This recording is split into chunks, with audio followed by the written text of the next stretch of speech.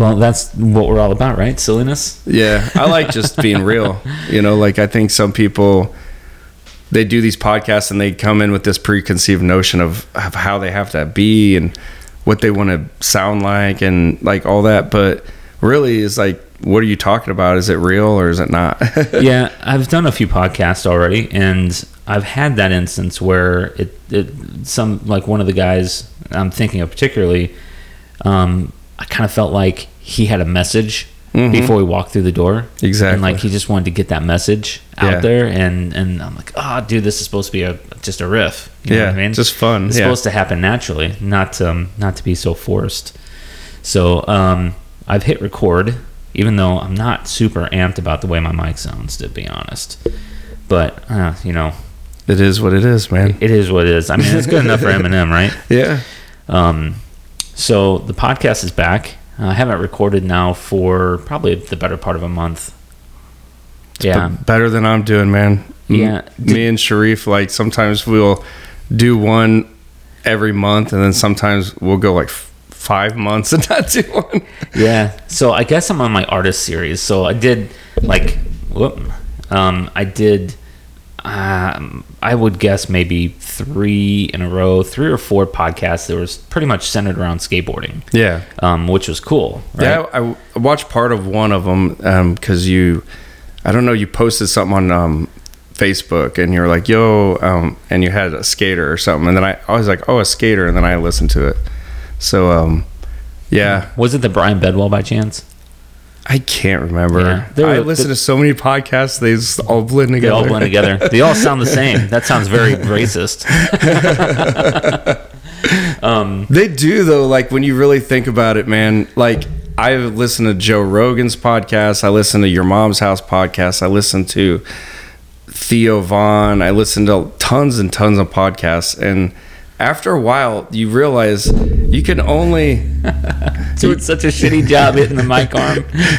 You can only talk about so many, like one thing in so many ways, you know? A lot of the times they're talking about the same things, you know? And the same people. A lot of the times these podcasts are a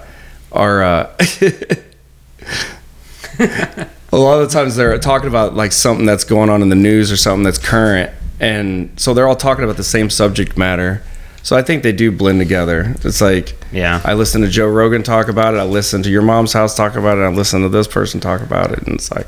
So I must be incidentally in my artist series because my prior recording, I think, was with this guy, Henry Potasevich, who is an artist. Yeah. I've got one of his paintings right around the corner. I posted a picture of it.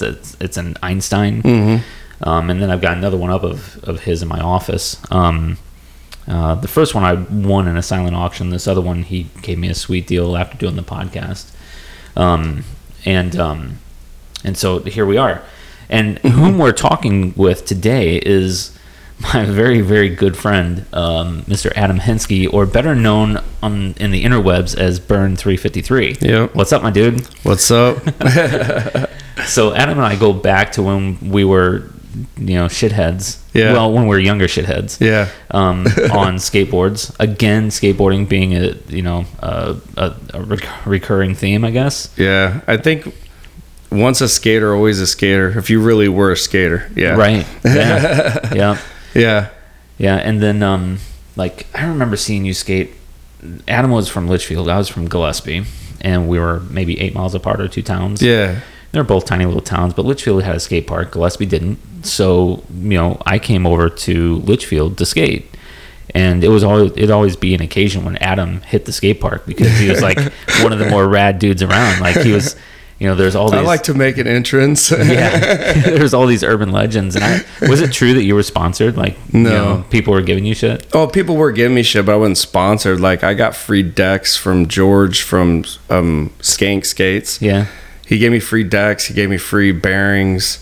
Like, he just helped me, but he also helped a lot of kids that just didn't have money and shit. Yeah. So, and he would just, we'd be at a show or something, and he would just give people stuff. But, so I don't know if he was doing it because I was good or if he just was helping a kid out, Yeah. But in doing that, now I do that to kids. Like, I just gave my neighbor, I saw my little neighbor girl out. She's got this crappy skateboard, and they don't have a lot of money, you know, but they had this crappy skateboard. It's just like, it was just falling apart already, and she just got it, but she was out there every day ollieing, trying to learn how to ollie, trying to learn how to do tricks. And I was like, all right, this girl's putting in the time. So I went into my shop and I was cleaning it out anyway, and I got a brand new deck, brand new grip tape, brand new wheels, brand new bearings, and I just hooked her up and I just switched all over her trucks and everything. And she was like, nobody's ever given me anything before like that. I bet she was super appreciative, wasn't she? Yeah. So I was like, George hooked me up, and I'm paying it forward now, and I'm hooking kids up, and hopefully they'll grow up and hook somebody up, you know. Yeah, I mean, there's a lot of generosity in the skate community. Yeah, you know, especially from the older guys down, you know, who can usually do. Yeah, it's a pretty cool thing to see out in the parks. You know, like Brian was talking about how, you know, when some dudes, you know, boards starting to get a little aged, they just take and pull it apart, and they, you know, give it to some kid that's hanging out at the park, and you know, he's got a brand new setup, so, you know, pass the board down. Oh yeah, I mean, nowadays, I got a job and stuff. When I was a kid, you had to wait for Christmas to get a skateboard. Yeah. You had to wait a whole year to get a skateboard when I was a kid. Like, I didn't just buy my own skateboards because we just didn't have money. Yeah, you probably had to hang like your main gift request on that board. It was it. That was all you're getting, probably. It was $150 for a complete back then. I don't, you know, it's like, so yeah, it was pretty much most of your Christmas. But that's all I cared about, like, was skateboarding, so that's cool with me. You know, it's like, I still got all my VHS tapes from my very first my skate videos and stuff was the H Street Hocus Pocus was my first video. And I still got that in the same case and everything. I still own it. It's like, I love that video. Well, it was a classic. Yeah. Absolute classic. And I skated with Ron Allen when I was a kid at Skank Skates. I was at Skanks and I went real early, and my mom dropped me off and she went to the mall. And I'm sitting there at Skanks and I paid to skate the ramp. And I was the only kid there because it was super early in the morning. And I'm skating the ramp. And this is like late 80s, early 90s. And all of a sudden this dude walks in, and he has like two big dudes with him. And just the vibe of him walking in, you could tell he wasn't from around here. Like, he was from somewhere cool. You know what I mean? Like, he's from California or somewhere. You can detect it. Oh, just the vibe. Like, he came in and just the energy. And then he's like talking to George like he knew him. And I was like, okay, this guy must be somebody. And then he just jumped on a board and jumped on the ramp and did stuff that I've never seen anybody do to this day on a ramp and in real life, you know, like, when you see a pro on a video, it's one thing. When you see a pro in real life right in front of you doing the craziest tricks that you've ever seen, it's just crazy. Like, he was doing, like, he's a really good skater. Like, I know Ron Allen is like not probably remembered as much as like Tony Hawk and them, but Ron Allen was legit. He was the first black skater I remember. Ron Allen was the first black skater. It was Ron Allen and then Ron Chapman. And then, I mean, those guys were the first ones that really was like, yo, check it out. Look what I can do. And then how much did he predate Ray? Ray Barbie? I don't know. Ray probably started it, but I mean, they're all probably in the mix there. So Ray was probably first. Ron Allen, I mean, because Hocus Pocus came out right around the time that Ray Barbie's videos came out, so they're all probably in there. They're probably around the same age. How cool is that board company, by the way? Which one? H Street. Oh, H Street was cool, but I hear a lot of bad stories about Tony Magnuson, who ran H Street. Like, I hear him personally, he was kind of a jerk to a lot of people, and a lot of people didn't like the way he skated, like at contests, and he was kind of a jerk when he skated. So there's this video, or in Hocus Pocus, he does this thing where he does like 5 McTwists in a row. He's like, and they count them. They're like 1, and then he does a McTwist after one, after another, after another, after another, after another. And at the time, that was the coolest trick. That was like doing a 900 or something over and over again. And but the people that were in the skate competition at the time were like, dude, really? Like, this is just a gimmick at this point. You're just doing one trick over and over and over again. So I knew, like, the people that were in actually of the time skating against him hated him.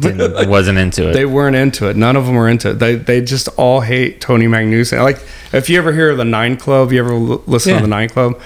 I've never heard anybody say anything nice about Tony Magnuson, and I don't know him personally. I always liked H Street, and I always liked him and them, but I would just always hear these stories now, I guess, of him just being kind of a certain way to certain people. So I'm going to sort of tie the skating conversation into art and vice versa a little bit, because you have a really interesting, like, your connection to skateboarding is even more than the fact that you just did it when you're younger, and even now you skate a little bit, and and I collect skateboards, and skating is just part of what I do. And you made a certain piece of memorabilia for somebody.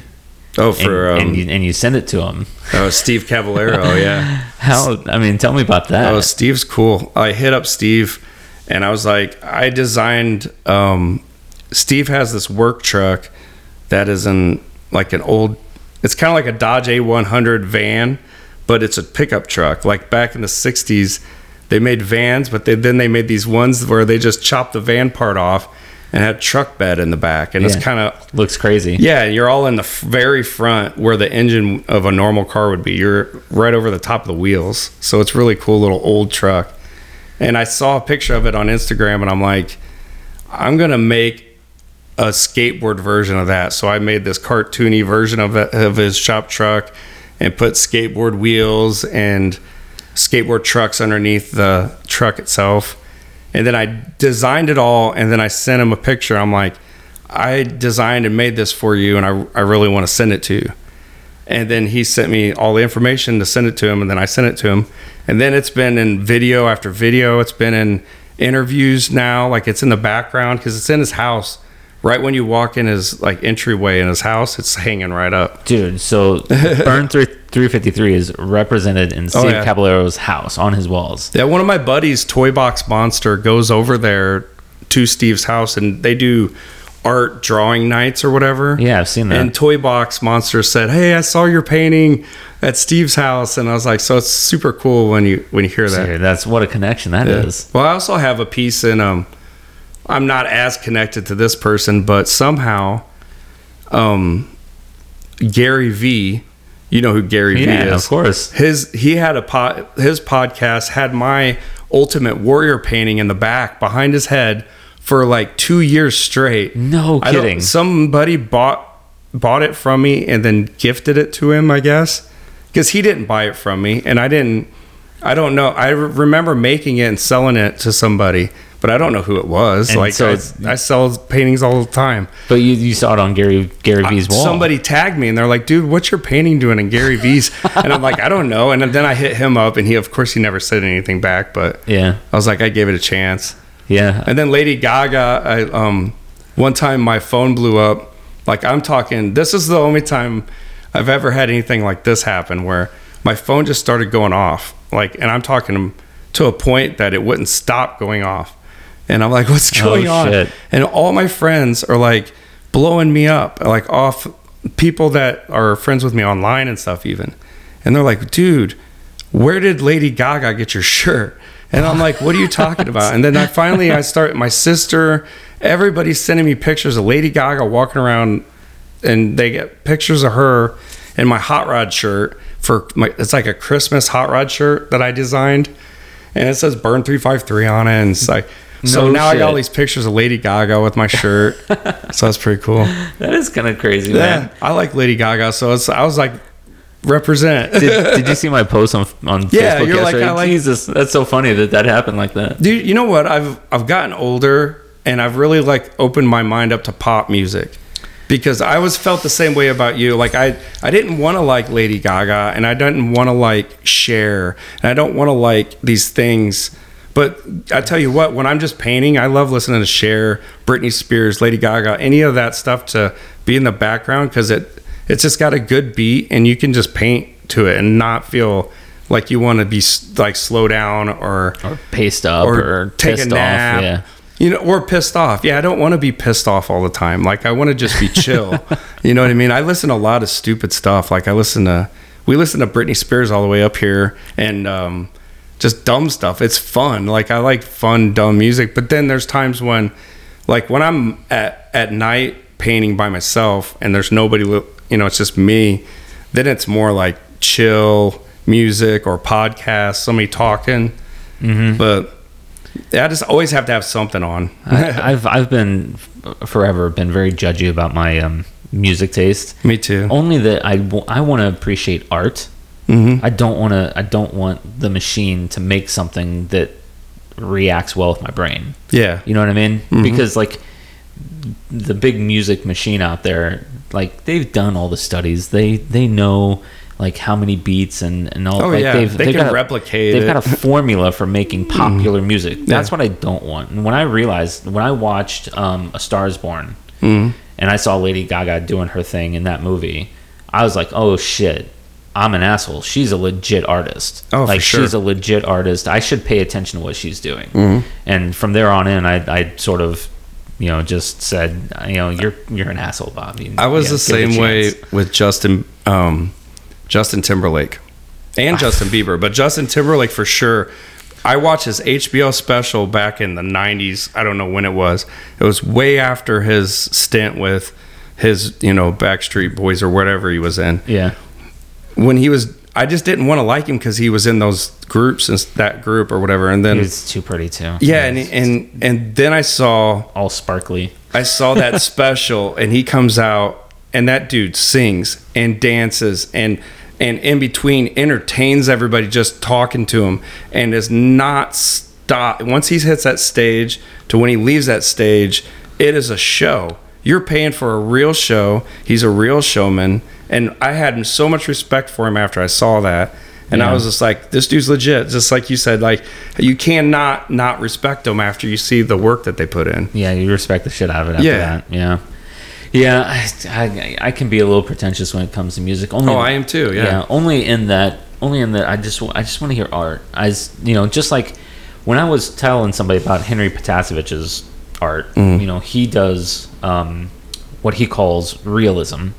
And with his description of it, I feel like when I'm looking at one of his paintings, I'm looking at that thing he's seeing through Henrik's filter. I'm seeing it through his eyes, how he sees it, and that's what he's put it on the canvas. I like that, right? And that's what that's if I don't see that in art, I pass. You know what I mean? And I think that you have to find that in all art, music or visual art. It's like, does it connect with you? And if it doesn't mean it's bad art. It just means it's not for you. Yeah, it's not for me. Yeah, it's like, because how many times have you gone into somebody's house and they have a painting up and you're like, why do you have that painting up? That's the ugliest painting I've ever seen. But to them, it might mean something or remind them of something. Or I've had this house for sale now for almost a year.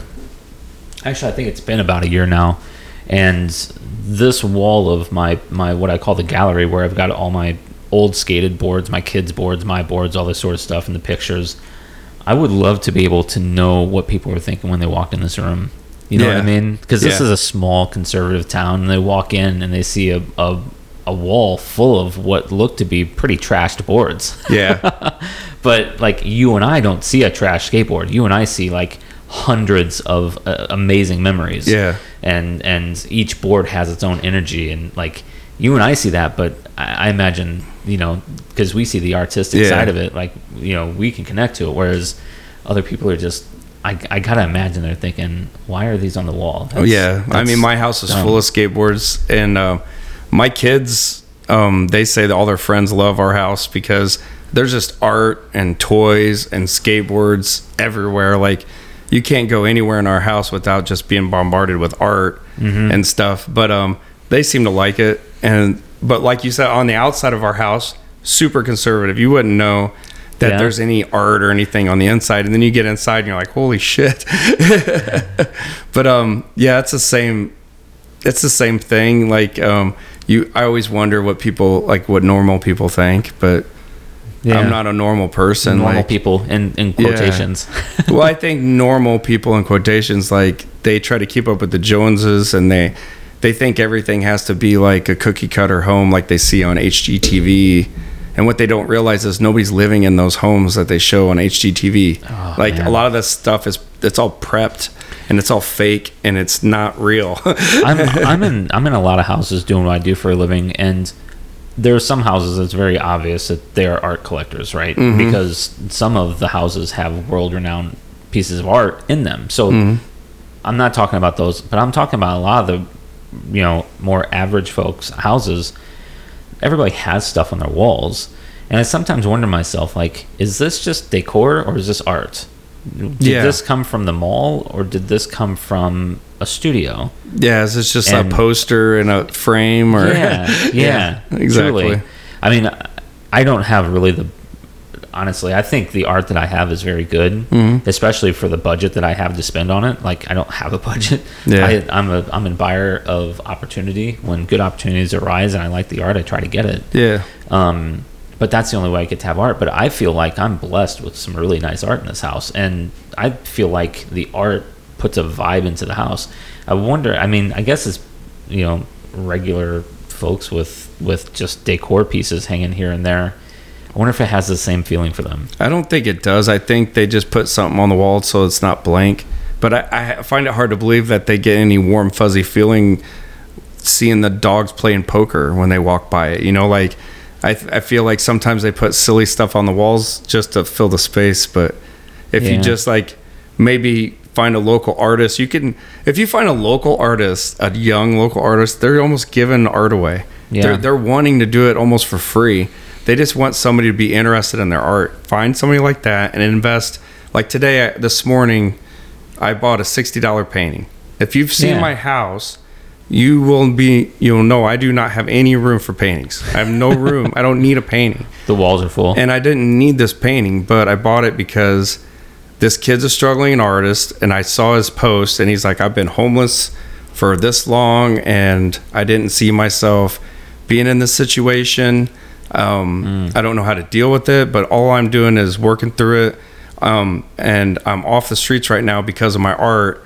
And if anybody just wants to, buy some art or whatever, I'm super appreciative. And he was super humble and appreciative. And I was like, I'm just going to go buy something from this guy because like he needs somebody to buy something from him, for one. And two, his art was dope. It was really good. And I just saw that instead of giving up, like, this dude's like loses his house and everything, he just paints more paintings. I watched his Instagram go from a painting here and there to painting like every day. Like, this guy turned into a machine and just started painting because he had to survive. Yeah. So I was like, this guy's just trying to stay warm. Yeah, dude, I want to support that. I totally love the idea of supporting. It's a guy I shouted out right now on my page. Check him out. I will. But like, I bought a painting from him just because I just want to help him out. Like, you and I have been there where, like, the bottom falls out and you don't know how the next thing, like, when I was in that position, painting wasn't my medium. I just worked more. Yeah. I did work 60 and 70 hours a week until we got caught up and we got above ground, and that's exactly what he's doing. He's just going all out. Yeah. So I was like, I appreciate the hustle. Yeah, for sure. Especially if he's putting a good product out. That's even better. Yeah, it looks good too. He's not just putting out garbage, Yeah. Wasn't Basquiat homeless at one point? Oh, yeah, but I think it was more of a voluntary homelessness. Was it? Because his dad had money. Okay. Because I love Basquiat. He's one of my favorite artists. Oh, really? His dad had a lot of money, but he was estranged from his father. He didn't really like to talk to his father. Okay. His dad, they just didn't get along. And his mom was in a psychiatric ward at one time. So at that point when his mom was in a psychiatric ward, he was homeless because he didn't want to go hang out with his dad. So he had a home. He just chose not to go to it. Yeah. So I don't know. I use the term homelessness in quotations because some people just don't have a home to even go to, Yeah. This dude just chose not to. And he lived in the Central Park or whatever in boxes. But and he met Andy Warhol and gave him like ignorant art. He was like, called it ignorant art at the time. He's like, he made him buy it too. He goes, hey, like, buy this. And like, so did Warhol make him famous? Oh yeah, for sure. Oh, I didn't know that. Andy Warhol made him famous. Yeah. Oh wow. And him becoming friends with Andy Warhol legitimized the painting of Basquiat to a degree that then everybody in the art world respected him. And they're like, Andy knows about painting. And if he says you're a good painter, you're a good painter. So he just put him on the map. He put him on the spot. Yeah. And then dude blew up. Well, and then to the point that they were such good friends that after Andy Warhol died, Basquiat OD'd pretty soon after that. Oh, really? Because he was depressed. He stopped doing art, stopped doing shows. Like, he really didn't do well and pretty much died. I'm pretty soon after. That's brutal. Yeah, because then they were very close. Really sad, yeah. Damn. But yeah, they were pretty cool. If you ever watch that movie Basquiat, it's pretty good. I have it queued up, actually. Dude, it's one of my favorite movies. It's my favorite movie. I love the soundtrack too. What platform is it on? Is it on I don't Amazon? even know. I've watched it so many times. I have it on VHS. Oh, no shit. Yeah, I've watched that movie since it came out. I'll look for it. It's my favorite. Yeah. The soundtrack kicks ass. It's got the Pogues. It's got Public Image Limited. I think Sex Pistols. It's got Rolling Stones. It's everybody. Did it like anybody like super cool produce it? Like, no, but David Bowie plays Andy Warhol in it, and you cannot tell it's David Bowie. No shit. You look at it and you're like, that's Andy Warhol. And like, you swear to God it's Andy Warhol, and you're like, is that Bowie? Like, wait a minute. And you're like, it's legit. It's pretty cool. I actually have a customer that is a dead ringer for Warhol. Yeah. It's weird. We walks in the door, I'm like, just trips you out. Yeah, it makes you do a double take.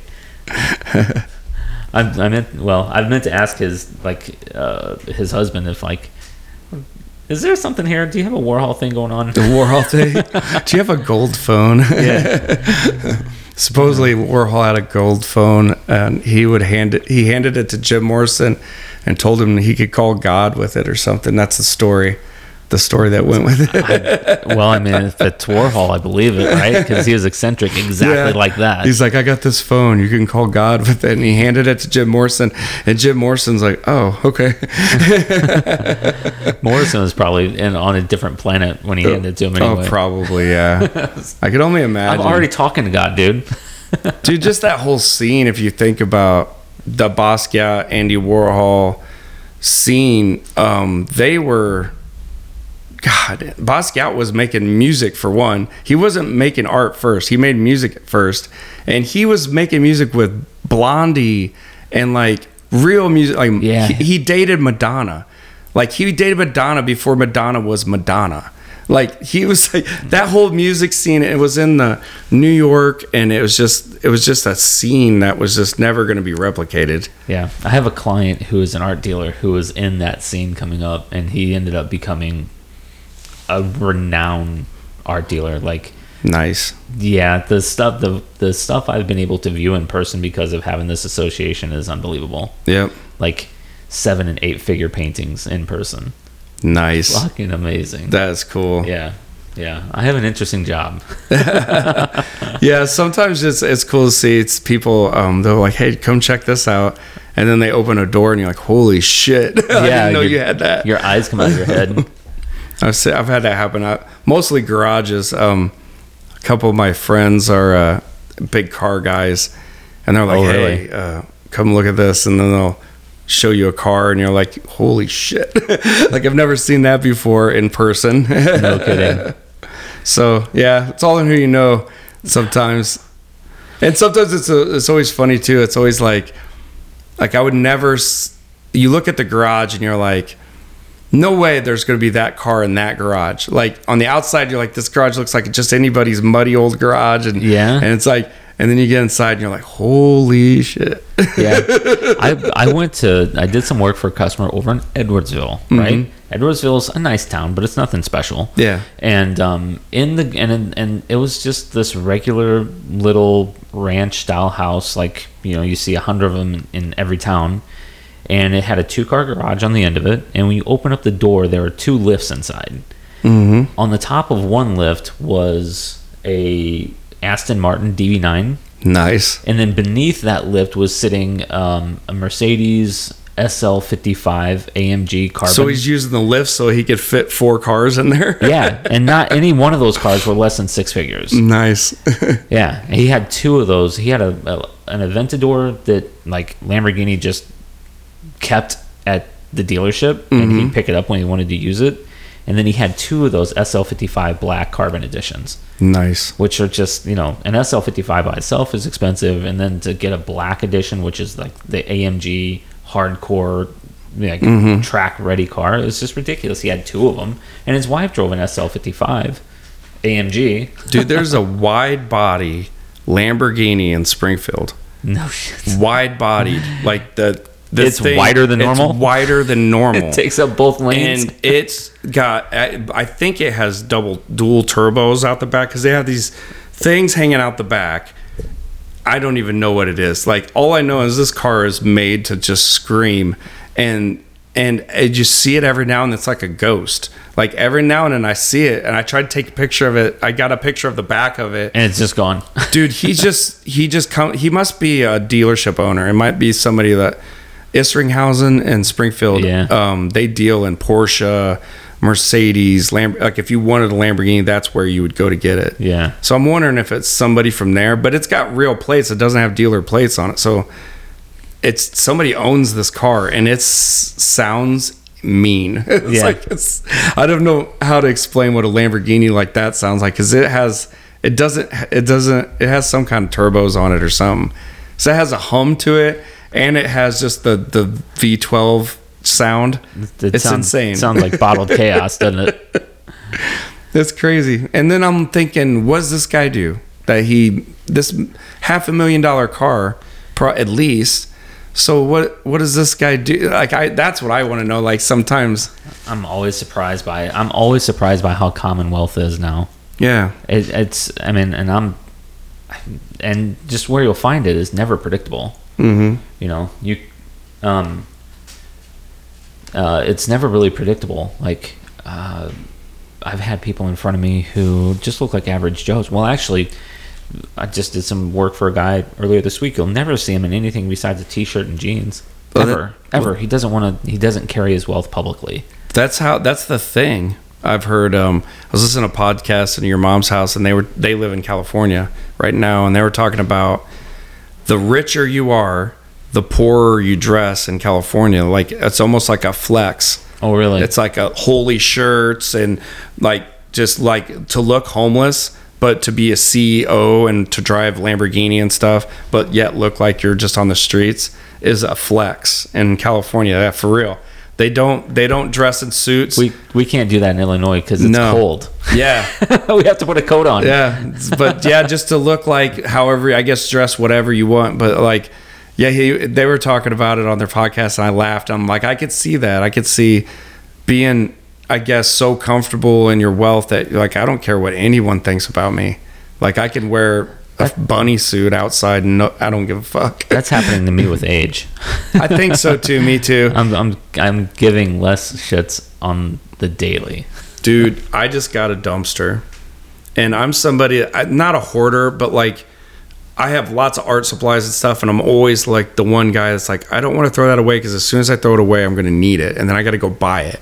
But if I just keep it, then I just have it right there. But then it was like out of control. Like, I have art supplies on top of art supplies on top of art supplies. It got crazy, and my shop was unusable. So I'm like, that's it. I want to make a pop mind where I want to have a spray booth in one corner. I want to have a podcasting thing where I could run a podcast and teach classes on how to paint, how to do whatever in one thing, or just run a podcast. And then I'm going to have a work area in the other part. So I was like, in order to do that, all this stuff's got to go. So we got a dumpster and just started throwing it away. Do you ever retire brushes? Yeah, like I just throw them away. Like I go through brushes like so fast. You do me a favor. The next 10 brushes you throw away, save them. Yeah, I want to make a mobile with them. Oh, I got you. I got probably 10 for you. I would love to have like a BURN353 brush mobile. I got you. Hanging. Yeah, no problem. I think that would be cool. Yeah. It'd be good. So I'll put it right next to Angel Boy here. I could do that. Yeah. I just brought Angel Boy back on a button. Did you really? Yeah, I got a new button coming out that I'm getting button packs. So how old do you think this painting is above me? God, see, older than my daughter. She's 16, probably 18 or 19 years old. Wow. So, because people are listening to us, they can't see what we see. I bought one of Adam's BURN353's paintings. Were you BURN353 at that time? Were you? Okay. years ago, and this was the painting that I had my eyeball on, and I told him, dude, if you ever decide to part with that, please just let me know. I'd like to try to buy it. I don't know if I can afford it when you get rid of it, but just, give me dibs. And he did, and I managed to get to buy it. And it's like my most prized piece of art that I have in the house. It's in the most prominent place in the house, I like it. And I love it. And the character, thank you so much. The character is this character called Angel Boy. And how far back does Angel Boy go? I mean, he's my first real character. Like, he's the first one that I came up with, and like stuck him on a sticker and a button, and made stuff with him. So I don't know. I came up with him kind of in college, but I didn't really do anything with it. I just kind of like drew it on sketchbooks and stuff for a long time, and then I started painting it once I got the clean version of it. You think you can do like a 2021 Angel Boy? Oh, I already am. Yeah, that's why I brought him back on the button, because I'm going to do updated versions of him. And dude, you don't even know shit's about to go down. I got a 3D printer now. Get out, dude. I got a laser cutter that just came in. I got all kinds of equipment that I'm going to start using to make more art. It's like... So we're taking mixed medium to the next level. Yeah, well, I've already been using some of that stuff, but I had to buy it. Like, I would have to... If I wanted something engraved, or I would just hire somebody to do it for me or whatever with my image or my graphics. Or, like, if I wanted stickers printed, I had to hire them. But I'd like to have it more in-house, where if I want a sticker printed, I can make it. Right. If I want a toy, I can press print and make it. And like, why do I got to go to everybody else? They just got the same shit I can buy. Yeah. Yeah. When I started doing the technology thing that I do now, when I first set out to do it for myself, what I kept telling myself over and over again was, the only difference between me and the guy out there doing it is that he's doing it and I'm not. Mm-hmm. There's no other difference. All I have to do is do that. And so I took on a small project, and then a bigger project, and more responsibility, and now, I'm not in a league of my own, but I'm doing well in that world. And it sounds like that's, you're in that same spot. Yeah, I think that's the key. That's why I always tell artists when they're like, what advice would you give a young artist? Just keep doing it. I know it sounds... Just make art. And they hate it. They hate that advice because they don't want to hear it. But that's what you have to do. You have to really... They want you to give them some secret tips or tricks, but there's not. You just really legit just have to do it. Well, and I don't think it matters what we do. If you're going to be good at something, you got to put in the reps, right? Some of us are born with natural talent, and that gives you a leg up. But you never become great at something without putting in the reps, even if you do, even if you are talented. Yeah, think of the people that... Well, geez, even the Michael Jordan. Michael Jordan didn't even make the team at first. I know, right? So it's like, I can't even think of some... There are those talented people that get like on a skateboard and just have talent. And there's people that pick up a brush and just have talent. But if they don't exercise that talent, it doesn't go anywhere. Right. It's not exponential. It doesn't...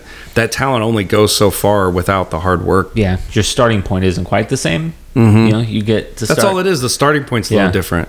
Yep, exactly. And what I've found too is people that are really, really talented in one thing usually suck at everything else. Like, I'm super talented at like painting, and I'm super talented at maybe skateboarding, but I can't remember dates very well. Like, I have to have my wife remind me of dates and stuff. And like, there's things that I'm not good. I have to write things down. I have to set reminders in my phone and stuff like that. It's not that I have bad memory. It's just I have too many things to remember. And the older I get, I also have to remember things for my kids and stuff. Yeah. So it's like, now I have to make lists. I have to make reminders. I have to do all this stuff because I'm not that good at that stuff, Yeah. Do you think Warhol had these same complaints? I think he had a lot of people helping him. Oh, I do too, yeah. So if I had more people helping me, like I got my kids, I was telling you, I got my kids all like on a workforce. I'm like, you want $20 for gas? I got you. You're crewed up over there now. I got you. I'm jealous. I'm jealous of the system. It's nice. It's nice. Like, I cleaned my whole garage with 3 teenage girls, and all I did was point and be like, yeah, that, take that. Yeah, get rid of that, throw that away. And then I just stood there and just for an hour and a half and pretty much cleaned the whole garage. And then they each made like $20. They're happy. I was happy. Yeah, you had to be ecstatic. Like going from a cluttered space to a clean space is like... It cost me $60. Who could I have hired professionally to do that for $60? Nobody. Yeah, and you still have had to come in and sort things out how you wanted it anyway. And I wouldn't have been able to stand there and tell them what to do and stuff. Like, it was nice. Yeah. It was nice. Yeah, well done. Yeah, and now I got to face the kids even go... Dad, we could see the floor. Like, you did a good job. You have an art, a background in graffiti art. When was the last time you did any graffiti art? I don't know. Like illegal or legal? Well, either, I guess. I haven't done any illegal in about 10 years, but legal graffiti, I think maybe 4 or 5 years ago, I did the flood wall in St. Louis. We did like some stuff on there, but nothing. I don't know. I just use it more. I use graffiti like aerosol cans in my art now. So if you see like the fade and stuff from the yellow to orange, in my artwork, that's always done with spray cans. Yeah. And I do a lot of backgrounds like purples and stuff in my paintings are done with spray cans, and then I hand paint acrylics over the top of it. Some of those layered pieces, and I don't know the names, but like the one of the like the ghost in the graveyard looking one, where there's like a background and the ghost sits in front of that, and there's sort of a border that makes it almost like 3D, like a shadow box. Dude, I really really like those. Like I've sat and looked at those online for like minutes upon minutes upon minutes, like really trying to take in what's all going on. Like did you see the Vader one I made where you press the button? I did. And the saber lights up. So I'm going to incorporate some lights, and I want to do a car really bad to where like not only does the headlight, you press a button, you can make the headlights light up, you can make the brake lights light up, you can make the turn signal go on. Like I want to make it to where you can sit there and mess with it and play with the painting and make it do stuff, make the horn sound and like everything. I think it would be hilarious. They have some of those kits that work off of remote control too. I know, I've seen them on RC cars. So I'm just basically going to take something like that and incorporate that into the woodcut painting. So all I got to do is make the holes and hide it. I have to say, I did want to hear the march. What is it? The march of the dun dun dun dun dun dun dun. I wanted to hear that noise when the lightsaber lit up. Oh, I know, but it's like, well, now they got reels. So now I don't understand reels on Instagram. So Instagram used to not let us put any kind of copyrighted music. At first, they let us do whatever the fuck we wanted with music. Yeah. And we could do whatever we wanted, put whatever music song. And then all of a sudden, it's like, no, you can't. And then they not only could you not, if you had anything up, they like made you take it down because of copyright law. So I had to go back and take a bunch of posts down because they had music on them that at one time was cool, but then they decided it wasn't cool. So now I don't understand this new Reels thing. So Reels, you can make a video or whatever, and you can add whatever song you want to it because the song is just in Instagram. But I don't understand the copyright on that. So now it's cool since they're saying it's cool again. I'm afraid to do anything with it because I'm like, are you going to make me take it down again in a year? Is Instagram like your main jam right now? Oh, it's the only jam, yeah. It's everything? Yeah. I was telling my wife, Facebook's a joke. Like, Facebook's just for old people to bitch at each other and argue. Like, nobody's on there doing anything positive. Everyone's just bitching and arguing. And the ones that aren't bitching and arguing are trying to be positive, but nobody's shouting reading into the void. Because there's so much bitching and arguing. So I just want to get rid of it. I don't need Facebook at all. So Instagram's my main thing, but I don't like that all my eggs are in one basket because I'm sure it's only a matter of time before it becomes like Facebook because it's owned by Facebook. Mm-hmm. So it's only a matter of time before it gets fucked up. The formatting in Instagram is definitely better. It's harder to be negative on Instagram because only the first comment or two beneath a picture shows up. Mm-hmm. So you can take and hit it and maybe read other comments below it because you can see there are more, but Most people don't. Yeah, with Facebook, man, it can get ugly. Just sometimes it's just an ugly caption. You know, it's Mr. Political, throwing something out there or just whatever. And it's just like, who cares? Like, to me, the Facebook post is like you said, for one, you're screaming into a void. Who are you talking to? Nobody gives a fuck about what you're saying. I don't care who you are. Nobody cares. It's like the same people that put their political agendas on their cars, on bumper stickers. Yeah. Nobody gives a shit who you fucking support. Yeah. I don't care if you support Biden, Trump, or anything. I don't want to see it on your car. I don't want to see it in front of your house. Yeah. Like on these stupid signs. Like, nobody cares. Like, I don't understand why we have to know your politics of your house now or your car. I feel like I brought a lot of value to Facebook yesterday when I posted the fact that I was a fan of Lady Gaga. I mean, the whole world is a better place for having done that. I know it is. But you know what? That post was probably the only positive post that I saw. Like, and I liked it. That burns. No, seriously, like, I liked it because I was like, at least that's positive. Yeah. And then at least you're just being silly and stuff like that. And you know what I mean? Like, what's silly about God? Well, I don't know. Well, I just think it's silly that you think that nobody, like, we would. The way you phrased it was like everyone's going to judge you if you like Lady Gaga, and I'm like, I think the majority of people do like her because she's pretty popular and she sells all these albums. So somebody bought all those albums. Yeah, but I'm too macho and cool to like. Just like her. Justin Bieber, I used to hate on Justin Bieber because I didn't like him being a little brat, like doing just when he was younger, doing bratty stuff. But then when you think about it, the kid was just a kid, and I was like, all right. So now I cut him some more slack, and now I started giving him music more of a shot. Yeah. And I like a lot of it. It's catchy. Because not only that, his real stuff, like, he's got some real good stuff with like Diplo and some, like, Bieber's done some stuff with Post Malone, like all these real, people that to me legitimizes more than him just being a pop star. Because like when some of them are just poppy pop stars and they never do any legitimate songs with any other artists and they just do their own little poppies thing, it's like you're just a cartoon character. You're not a real person. I have a terrible confession to make. All right. I had that attitude toward Sheckler.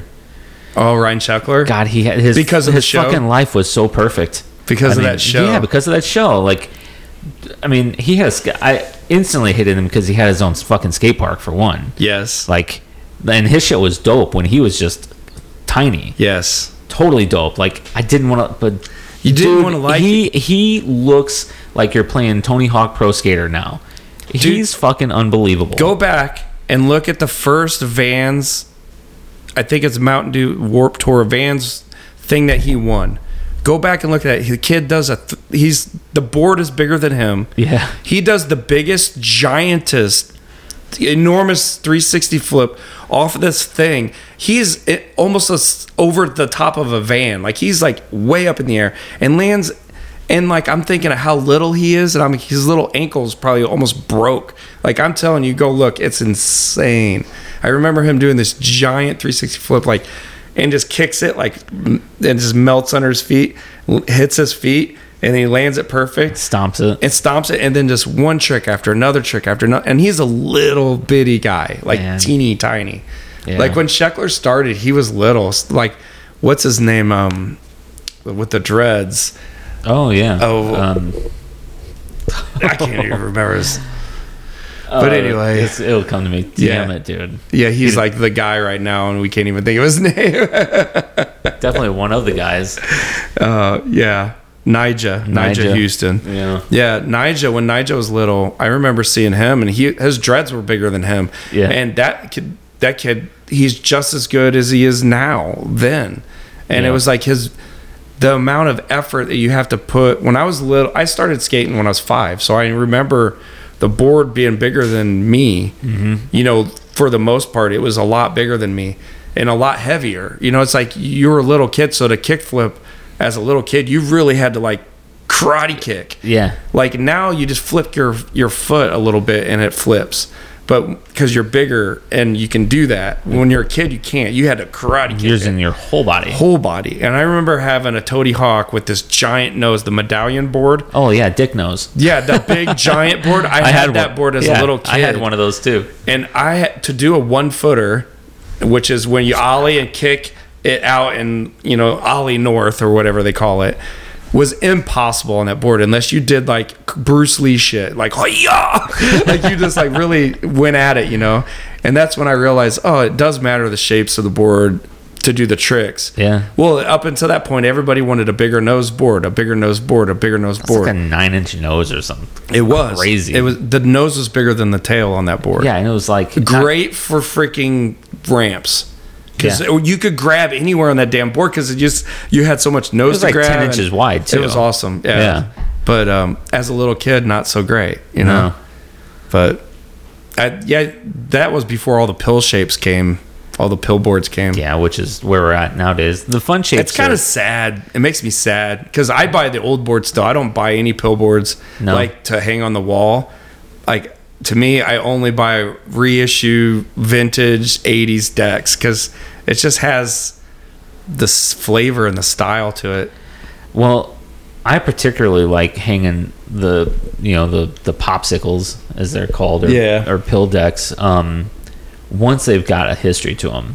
Yeah. You know what I mean? Once they had a story to them. Like, I got one that my kids gave me. Yeah. But it's probably one of my favorite decks. But it's only because we were at the mall, and it was when they had the little skate shop in the mall, and they had this Lizard King board. Oh, nice. And I walked in, and they only had one of it, and it's Jesus walking across the water and Jaws underneath him, the Jaws shark coming up. Yeah. And I'm like, I have to have that board. Like, I want that board so bad.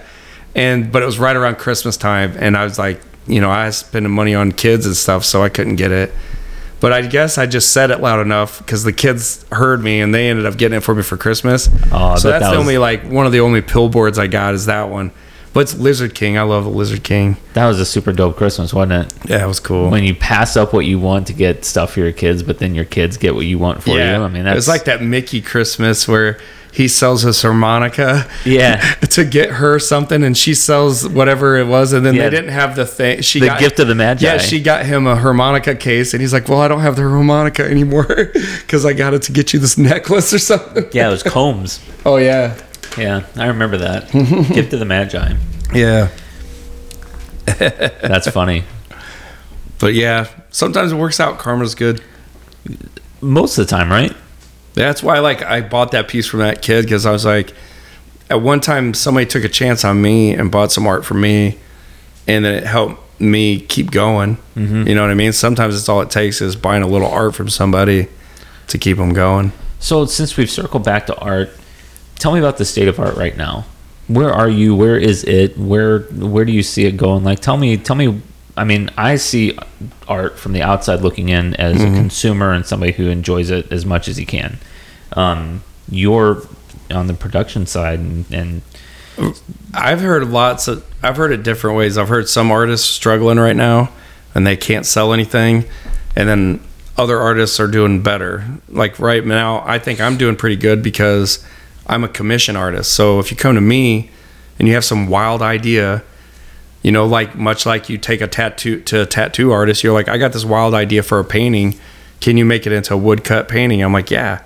So since I do this customized art, I think people gravitate towards that because they want to connect with it on another level, I think. Mm-hmm. Because like you said, anybody can buy a painting that somebody produced with their own mind, and I like it because I happen to connect with it. Mm-hmm. But you're going to connect with it when you buy it from me because you're customizing it to exactly what you want. You're hitting me up and going, hey, can you take this old 80s graphic and put my dog in it? And I'm like, oh, okay, no problem. Or can you do this and do your spin on it? Or, it's like, and I think people gravitate towards it because they help create it. It was their idea and I made it happen. To whereas maybe they can't draw or something. Yeah. So how far out and are you booked right now with commissions? A year. I tell people 5 to 6 months, but that's being generous. I really a year I got 55 commissions, and it takes about anywhere from two weeks to a month per commission. Wow. So I was telling my wife, I'm like, that's years of work I got sitting in front of me already. So I already told people I stopped taking commissions unless I want to do them right now. So like right now I'm just picking and choosing if I want to do it or not. That's a great place to be. Like, I like it. And I really, really enjoy watching people I know personally reach a certain level of success. Like, it's super gratifying to see somebody go in and put in the work and put in the reps and really put their heart behind it and actually, like, you know, find themselves where they want to be. Yeah, I think I just realized not too long ago, well, just the other day, actually, it was like 4 days ago, I was talking to my wife, and I was like, she was like, well, we were just talking about like where I wanted to be with art and stuff, and she's like, well, I think you've already made it. Like, she's like, haven't you already made it? Because like you've done this and that, and she's like, haven't you already kind of reached all those goals that you had? And I was like, yeah, I have. And then she's like, and we were talking, I go, but I decided that I want to be a legend, like a real legend. Like I want to be a legend. I want to be somebody that people remember. I was like, holy shit, that dude worked hard. He helped people. He's always, anytime I asked him for help or question, he was there, or whatever it is that they remember me for. To be legendary, you just got to just go for it and not stop and do it until you die. I think that's the legends. I mean, to me, like Lemmy was a legend. Lemmy did it till the day he died. Like Lemmy played music. He was playing music till the day he died. You know, it's like, to me, it's like so much respect of like Bowie. Bowie made 2 albums when he knew he had cancer and he's dying. He's just like that's legendary shit. Like, that's just like, you know what? I have more to say. Yeah. You know what I mean? You know, Henrik had that same sort of outlook. Like, he's in his mid-60s, and he goes in and he's doing 8, 10, 12-hour days in his studio. Yeah. And the overriding theme of what he wanted to get across was like, he just has so much left to say. He just has so much more to put out there into the world, and he just doesn't feel like he's even close to reaching any sort of finish line. He can't make enough art. I don't think there is. I don't think we will ever reach that. I don't think you'll ever reach that goal, because it's a always moving goal. Like, you know, like I want to be this, and like at first it was just, I wanted to sell a painting was my goal. Yeah. And then it's like, oh, I want to sell 10 paintings, and then it was like, I want to sell a painting for $1,000, or I want to do this. I want to do my own art show. And then you start doing these things, and you start making more goals and then it gets to the point where, like you said, it's like, I got so much more to say, and I don't even know how much time I have left to say it. So it's just like, I just throw all my energy into my art. Don't even slow down, do you? No. Good for you. Yeah, just go for it. Yeah. To the point that, you know, it's not, I say that, but like, I work nonstop, but I also spend time with my family because I have them working with me. Like when I paint, I have a studio in my room. I have a studio in my living room. I have a studio, a whole shop outside. Everywhere you go in my house, I can paint. I can paint anywhere in my house. I literally work in my kitchen. I do stuff in my kitchen. I mean, anywhere in my house is like a work. I'm always working. So it's like when I'm downstairs at night, every night at 7:00, I watch TV with my kids. I get them all. It's my way of touching base with them. Watching TV, we watch a couple things on Netflix or something, you know, little TV, and we just talk. And while I'm doing that, I'm painting, and my daughter's painting now with me. Other daughter draws and stuff while we're doing that. We all just shoot the shit and talk and hang out. But that's like a time I spend with them, but I'm still working. Yeah. Like, I'm working through that whole time that I'm spending with them, but I'm not paying attention to them. I'm listening to them, and, you know, I'm working less than I would normally. Yeah. But I'm still not stopping because I feel they're the priority, probably. Well, I just feel that they're the priority, but I also have this underlining drive in me that, like, if I'm not doing something to better myself as an artist or you know, move forward as to get this stuff off my plate, that I don't feel like did anything all day. I'm really hard on myself. Ooh-wee. That's big, man. Like I gotta work hard or I don't feel good at all. Like if I work like till I'm exhausted, I'll be so happy at the end of the day. If I like just pass out asleep, that's like, I know I worked my ass off.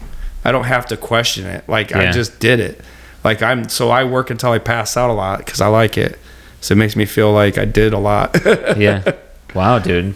That's like, I know it sounds crazy, but it's not as crazy as it. Well, I'll work until like my body tells me, hey, it's time to go to bed. Yeah. Like my wife goes to bed at like, let's say 7, most of the time 8. And then I'll paint from 8 until most of the time midnight or something. But there's times that it's 3 in the morning. I'll just paint until 3 in the morning. And then I'll sleep for a couple hours and I'll get back up and paint more. Or I'll go to designing. Like, cause I got to do a lot of computer designing. Then I got to cut wood to do the paintings. I got to prime them and sand. So there's all these different stages of the art that I got to do. That's interesting too, because like the medium that you work with most commonly with the woodcuts that you're doing now, that's super labor intensive. Like, yeah, I don't know if you can get enough credit for the way that art comes together. Yeah, I try to put videos of it together, but it's hard. I think that's why I want to do like more of a podcast setup to where I'm going to start teaching classes and showing people how to do it. Like, you want to know how to do it, I'll show you. Because I'm so sick of these people that act like art's a secret, or that's just some kind of club that you got to know somebody to find out how to do it. And there's no secrets to what I do. It's like literally just hard work and painting. You just got to put paint to the canvas or paint to the wood, you know? Yeah. Got to do it. My friend Kyle, whom I had on the podcast before, and he and I are pretty good friends. I asked him the question, and he came back and said he thinks that more people are making art now than ever. Oh, for sure. Because of Etsy and because of 3D printers and everything. And like the creative, especially with COVID, people being stuck at home. Like, if you have creative juices, like, COVID is one of the best things that's probably come along for you if you're. It didn't bother me at all. Like, COVID didn't bother me at all because I already stayed in my house nonstop. I already painted and never left. I only left to get supplies. Like, I'm not a recluse, but I just like painting and I like being in my own house. Everything I need's in my house. I don't want to leave. You know, it's like, I hate the general public. I just don't like, and I got road rage out the ass because I can't stand. To me, it's like driving is the most simple thing in the world. It really is. Like, we start when we're 16, and a lot of these people have been driving for like 20 something years. And the older they are, the worse drivers they are. I'm like, you've been driving since cars were invented. You should know how to drive them by now. Can you just try to get this right, buddy? Just come on. Like, it has a blinker. You know that, right? Yeah. Like, you know, it's just use it. It's a crazy concept, I know. Dude, right? It's Springfield. I live in Springfield, Illinois, too. So it's like, my wife and I talk. It's like, we get the worst drivers from Chicago that couldn't hack it in Chicago and couldn't hack it in St. Louis. They all moved to Springfield. They're in between, aren't they? So we got all the drivers that just couldn't handle it anywhere else. That's the theory. Springfield's a weird town, man. Oh, it is. Like, it's interesting. Yeah, it's a weird town. We play a lot of games like firecrackers or gunshots. We play that a lot at night, me and the kids. We hear pop, pop, pop, pop, pop, pop.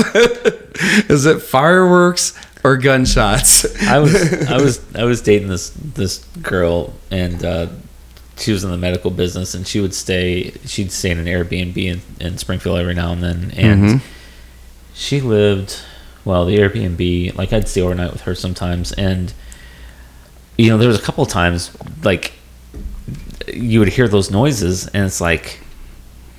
And we weren't in a bad part of town. We're actually pretty close to Washington Park. That's where we live by, yeah. Is it? Yeah. And yeah, you would hear those noises every now and then and be like, should I be weary? See, this funny thing is Washington Park in Springfield has all these really, really nice houses. Like, the big mansions and stuff are like kind of tucked in there. There's a Frank Lloyd Wright, like, house or something in there tucked away.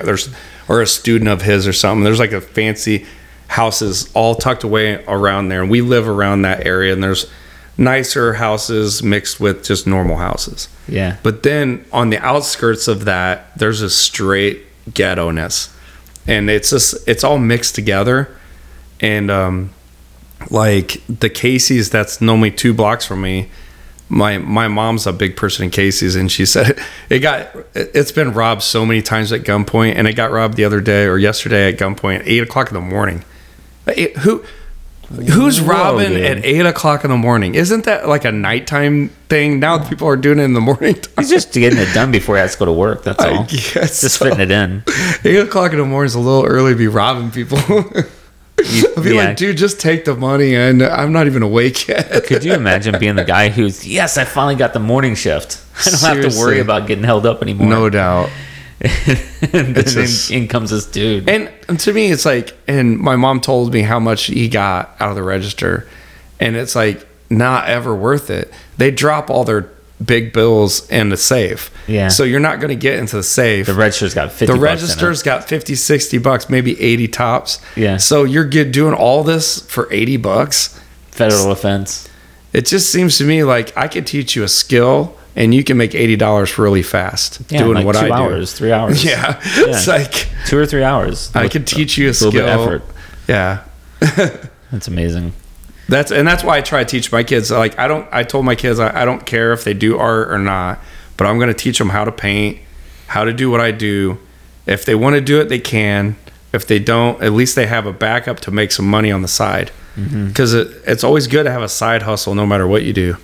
Because at one time the art was my side hustle when I was going to college. I was a student full time and all that. Art was almost on the side. And then finally it's like, I got my graphics job, and then my art was still kind of on the side. I got to do art at work, but it's what they wanted me to do. But then once I got free from all that, then it was just like all me. Yeah, I remember that time talking to you when you're still doing graphic design for somebody. I hated it. Yeah, it was like this monkey that was on your back all the time. And when you would talk about your art, it would be a different Adam.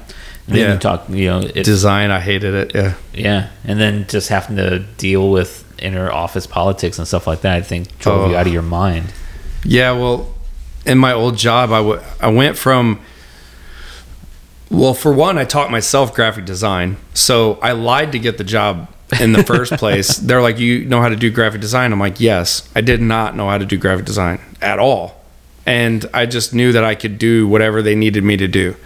And I was pretty confident that I would figure it out. Yeah. So he hired me just based on my portfolio of what I showed him, which was drawing and painting. It wasn't digital anything. Yeah. So he just assumed I could do all this stuff because I told him I could. And he hired me. And then I was like, okay, now I got to do this job. And I just figured it out. Yeah. Like I just learned how to do Adobe.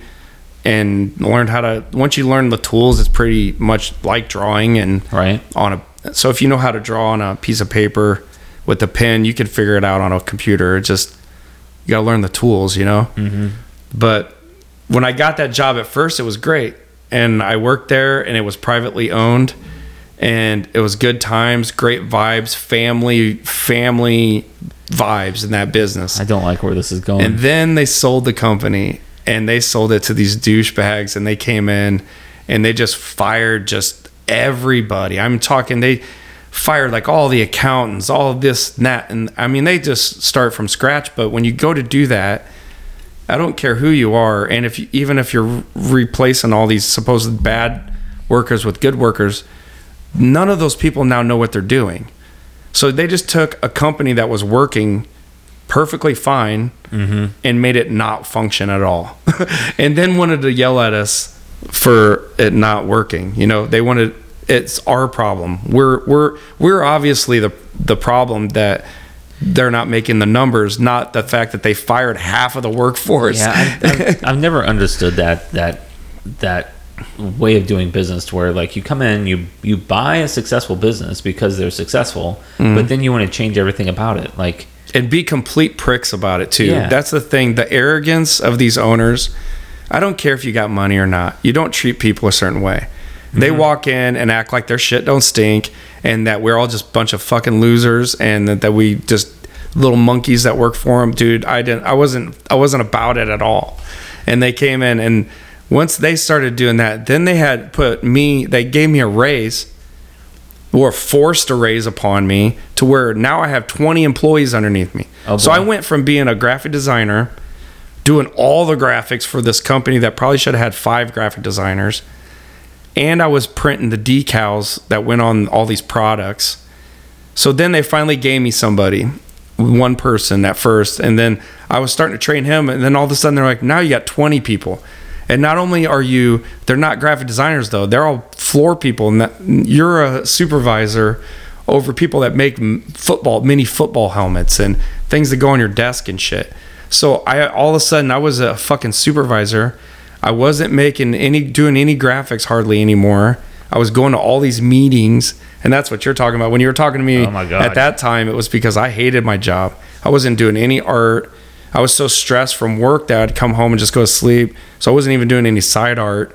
I was the most miserable I've ever been was at that time. Well, congratulations for letting that monkey go. Dude, it was great. Yeah, it was the best thing. And it's like, when you do it, you realize I could have done it way earlier. I didn't have to struggle as all those years. Like, I could have done that way earlier. It's just a lot of the time the only person stopping you is you, because you're like too afraid. You're too afraid to make that choice or that decision. But all the crazy decisions that lead to something good are always scary. Like, you know what I mean? Like, yeah, it doesn't come easy. Doesn't come without a price. It's either going to work or it's not. Like marriage, it's either going to work or it's not.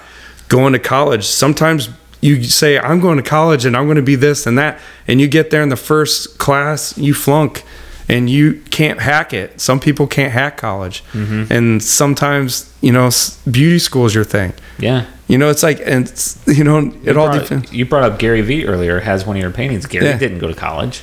Yeah, exactly. He just got money given to him from his parents. Well, he ran his dad's online wine sales. Yeah, I know, but I always think it's funny that he like talks about like you do this and do that. Like, you got given a company and millions of dollars to work with. Yeah, I could make money too if you gave me that starting point. Yeah, Mr. Gary Vee.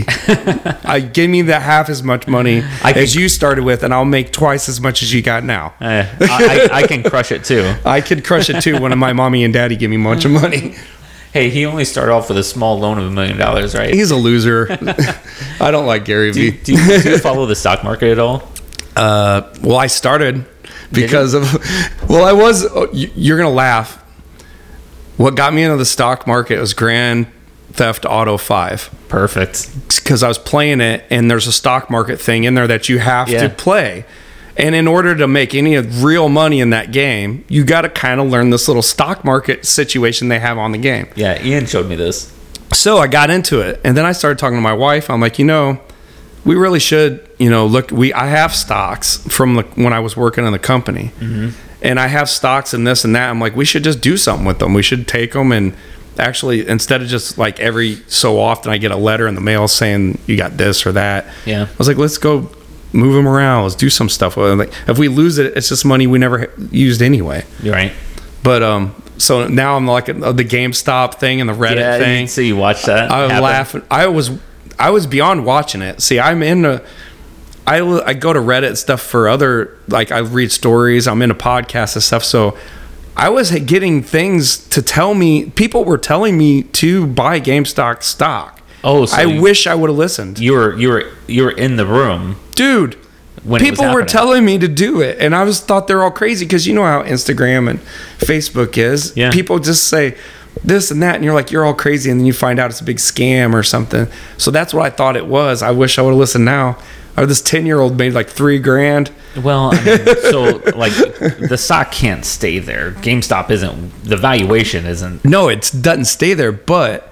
This is the stories I'm seeing. But this 10-year-old boy, they're definitely taking money out of those other guys' pocket. Oh, and that's great. But you got to understand, there was these people that bought GameStop stock just out of innocence before all this. Yeah. So I read this whole story about this 10-year-old boy. His mom was trying to teach him how the stock market works. He likes games.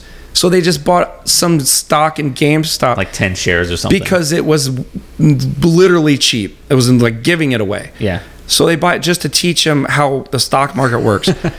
10 days later or something, this all happens. This kid made $3,200. He's 10 years old. So now this mom is going to take 1,000 of it, and they're going to buy more stocks with it. Yeah. And then they're taking 2,200 and putting it in savings for him. You know, it's like, smart. Now they're going to do this again, and they're going to try to stop them from doing this. Well, the thing is like they were provoked.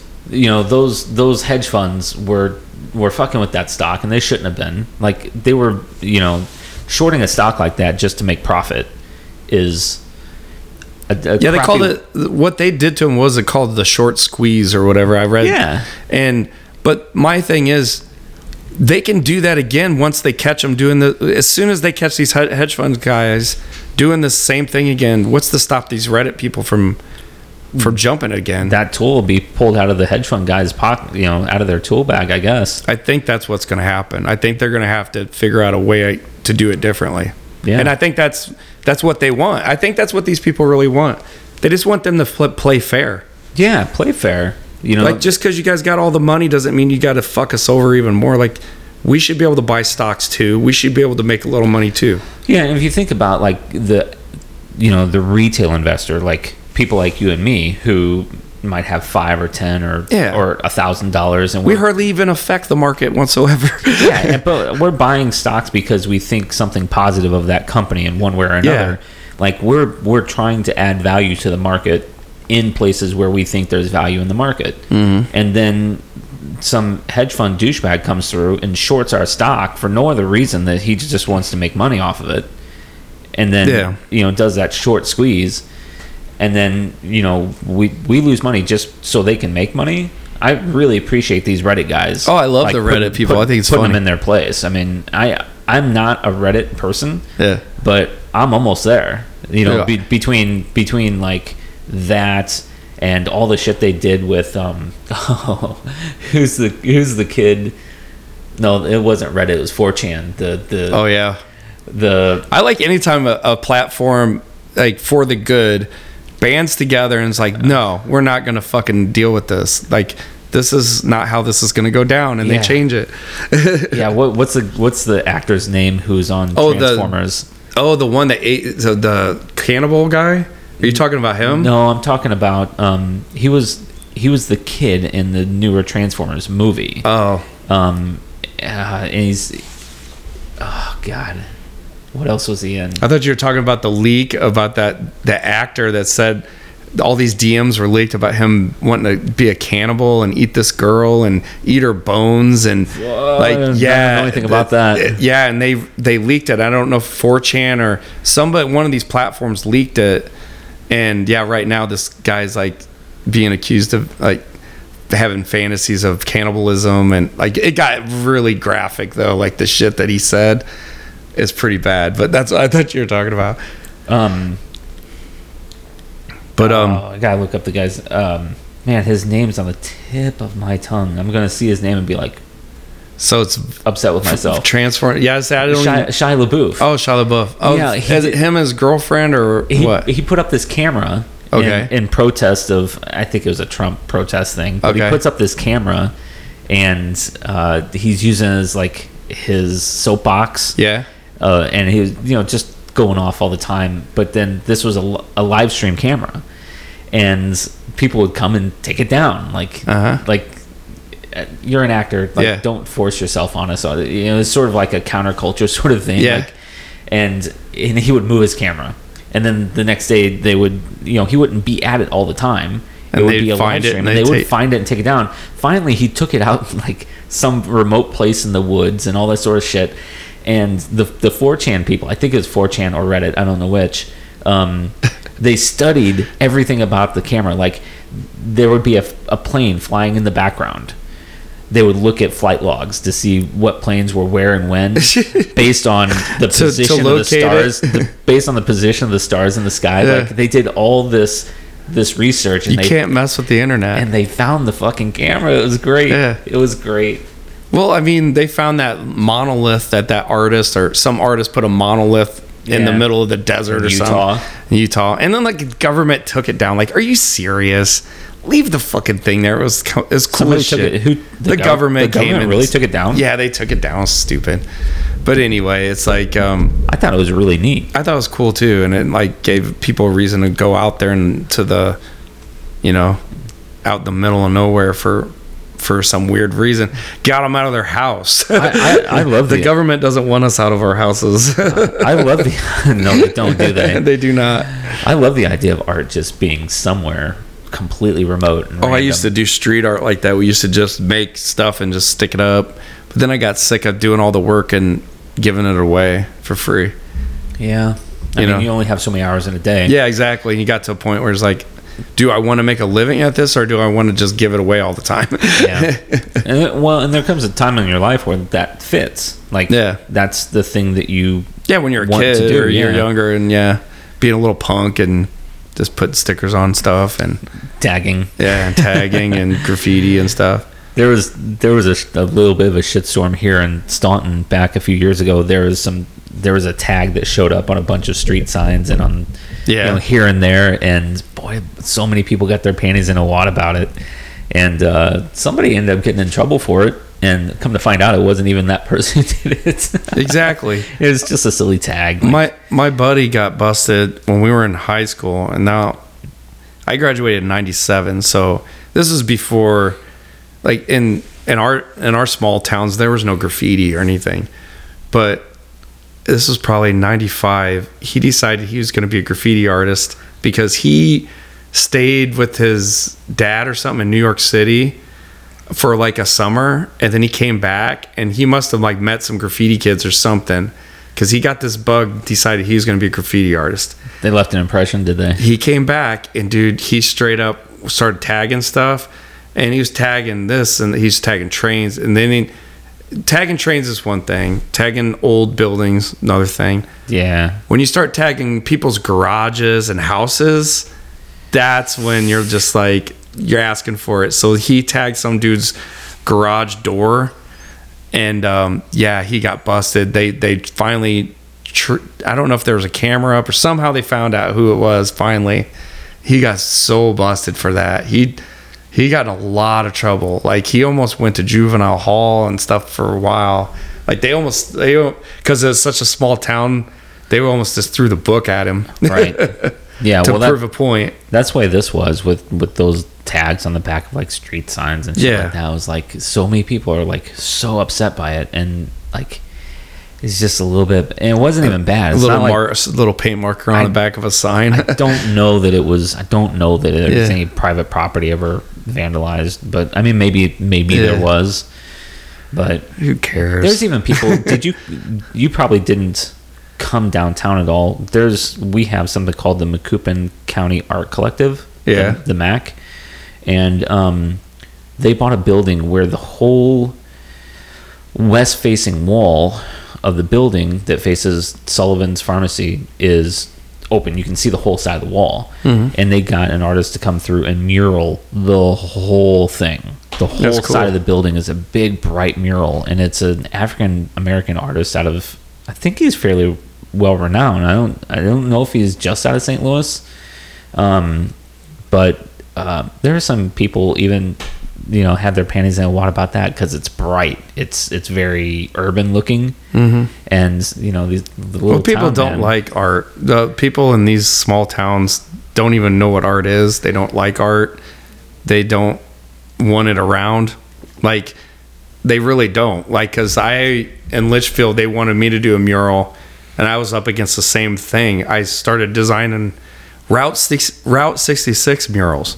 Yeah. Like, you know how it's a Route 66 logo, and Route 66, like, it was all hot rods and Route 66, and like, I made all these cool murals and designed them and sent them for approval, and they just kept getting no. I'm like, it's not hard, guys. This is just Route 66 mural. You guys are making this way too hard. Yeah. And then they just end up not doing it. Yeah. You don't have to like everything about it. Some, it doesn't have to be the perfect thing for you. It's art. People are just going to, some people That's like what stopped me from doing murals was like, I'm not doing this process every time. I'm just not doing it. And they don't want you to do a mural unless you're from somewhere else anyway. So like, if you're local, they don't want me. So I'm from Litchfield. They don't want a Litchfield person paint. They want somebody from France or Paris. They want a fancy pantsy artist from some other country, even though that artist sucks. And they'll bring them over here and pay them tens of thousands of dollars to paint some stupid mural that nobody likes. Happened? Yeah, that nobody likes. Well, go to Chicago, dude. Chicago's got some local artists that got to go up on those buildings. But if you go down to downtown Chicago, they got this whole line where they're doing all these art buildings, and they're like letting people, they're painting these big murals on the sides of buildings. Half of those people aren't from Chicago. You got all these great artists in Chicago and around Chicago. Yeah. But you don't want to use them. You want to import all these artists from outside. It's like, it's stupid. But it goes both ways. Like right now, I sell stuff to Australia. I sell stuff to Japan.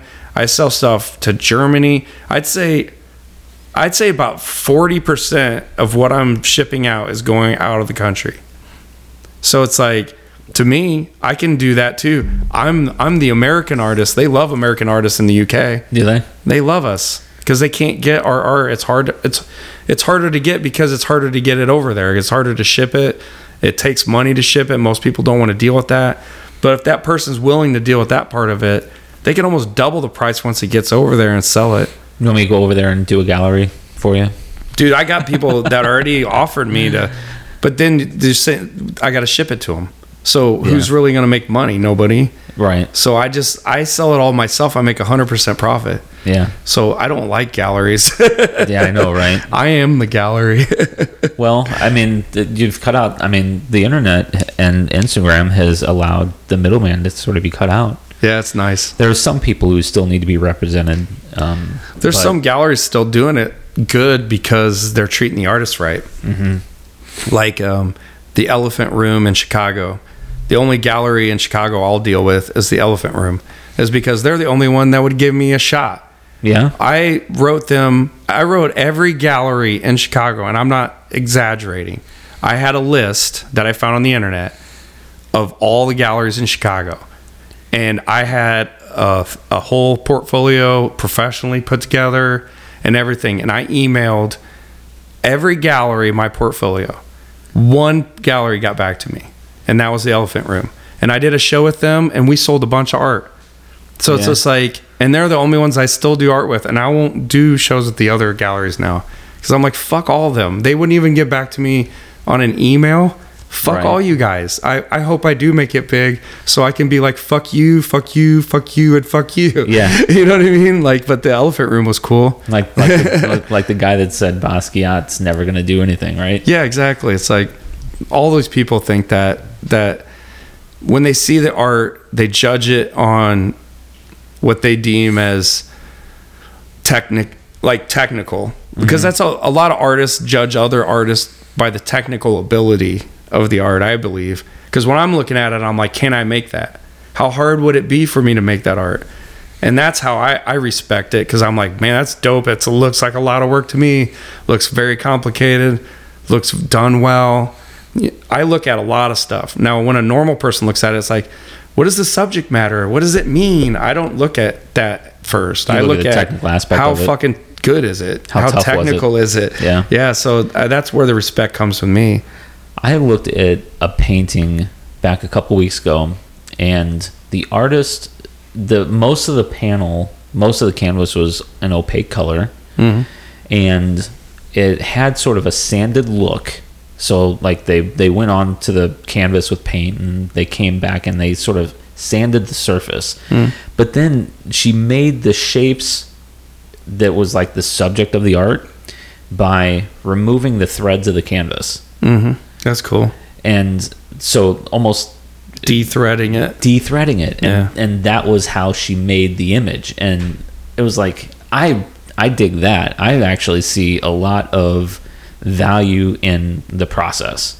Yeah. And the creativity. Like your wife's paintings that I have, you know, you guys were explaining how those went together, how it started off, the leaves were watercolor, and then you stenciled off the leaf. Yeah. And then you painted it an opaque color, then came back and drew in the leaf detail. Like that whole process and the mixed medium, like that's what made me appreciate that. Yeah. Not just that it was a leaf. I mean, yeah, that's kind of basic. It's the whole process of how it went together and the effort and the creativity to do that thing in that way.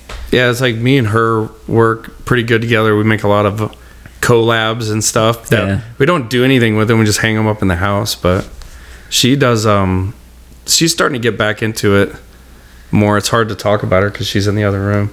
But she's getting back into it, and she's actually deciding to. She's going to open up her Instagram page and start doing behind the scenes, like pictures of me. She has all these pictures from 10 years back of all the shows. So like all the old art shows that I'm talking about, all these old shows that I put on and stuff. She's got pictures way back. So she's going to start just posting those and be like, this is BURN353 at this show, and this is him at this show. And if anybody's interested, I'm going to send them that way, you know, because I don't really share a lot of personal stuff on my Instagram.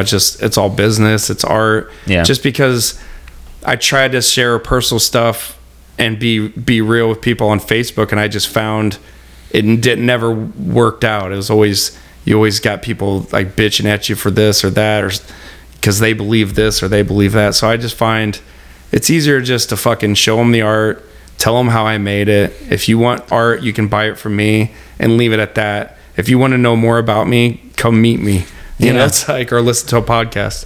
Well, I personally take a lot of value in the fact that we're all so fucking different. Like, I'm so glad that you and I don't think exactly the same. Yeah. Like, we gel a certain way because of our background and where we came from, the things that we like.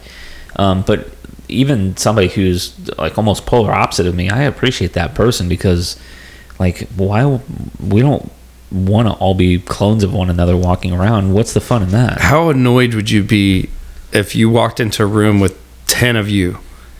Like, I would be annoyed if I walked into a room with 10 atoms, unless they were painting for me. Like, I would be really pissed off. I'd be like, oh, I'm really upset right now. Could you imagine? I don't want this. Could you imagine seeing all your flaws in all those 10 people and think, mother effer. I see all my flaws in my kids sometimes. Like, you see your flaws in your kids because when you get mad at them, you see your own flaws in your kids. Exactly. Yeah. Because when you get mad at your kids, it's usually because they're doing something that annoys you that you do that annoys you. You know what I mean? Like, I don't clean up after myself very often when it comes to, like, I'll have a project out and I'll just leave a mess. My daughters do it too, but it drives me crazy when they do it. But I literally do the same thing. I'm a hypocrite, right? But what I realize is I'm not mad at that they're doing it. I'm mad that I still do it, and I'm an adult. Yeah. That's what I'm really mad about. So once I've figured that out, I get less mad at them, and I start cleaning up after myself more, because then that gives me the leeway to yell at them to clean up after themselves, because then I'm not a hypocrite, right? You're right. And I don't want to be a hypocrite, so in order to not be a hypocrite, I have to change. Yeah. Well, that's some real shit right there, folks. Yeah. I mean, parenting 101. I don't want to be a hypocrite. I hated when my parents would be, my parents were smokers, and I was a runner, and I got to a point where my lungs were so raw from running, and I had asthma and stuff. So that was when I came home, and just being in the house with them smoking, I couldn't breathe. Like, literally couldn't do it. Yeah. And I like went to them crying one day. I was like, guys, like, I understand you like smoking and stuff, but like, I can't breathe in my house. Yeah. And like, then they both quit smoking. No kidding. Yeah. They both quit smoking. It's like, those are some good fucking parents right there, dude. Yeah. But I also feel like I probably added 10 years to both of their lives because they were smoking like chimneys. Yeah. You know what I mean? So it's like, for real. I remember that I was real little. I wasn't real little. I was like junior high or something, but I was just like, I just remember being so upset that I was just crying. I wasn't crying because I was sad. I was crying because I was so angry. I was like, I can't take a breath in my house. Mm-hmm. Like, I cannot breathe in my own house. Yeah. Dude, Luckily, they just quit, though, because they could have been dickhead parents and been like, You know, this is our house. We'll do what we want. But anyway, why I told you that was the whole time when they did smoke, they always told me not to smoke. They'd have a cigarette in their hand and go, don't smoke, don't do this, don't. And like, I always thought, now, wouldn't it be better if you just stopped and then told me not to smoke? Yeah. Because you've experienced it and this is what it did to you and you didn't like it and you quit. And wouldn't that be a better role? And then once they did that, I never smoked cigarettes. Yeah. Ever. Yeah. Because I knew, for one, I couldn't breathe around it. And two, it was just like I made a big deal about that. If I start smoking a cigarette, they're going to freak out on me. Like, I could never smoke a cigarette. At that moment, I think I realized you can never smoke cigarettes. This is a line that can't be crossed. Otherwise, if I made them both quit smoking, then I start smoking cigarettes like when I'm in my 20s. How pissed would they be? But I'm an artist, Mom, and this is part of my process.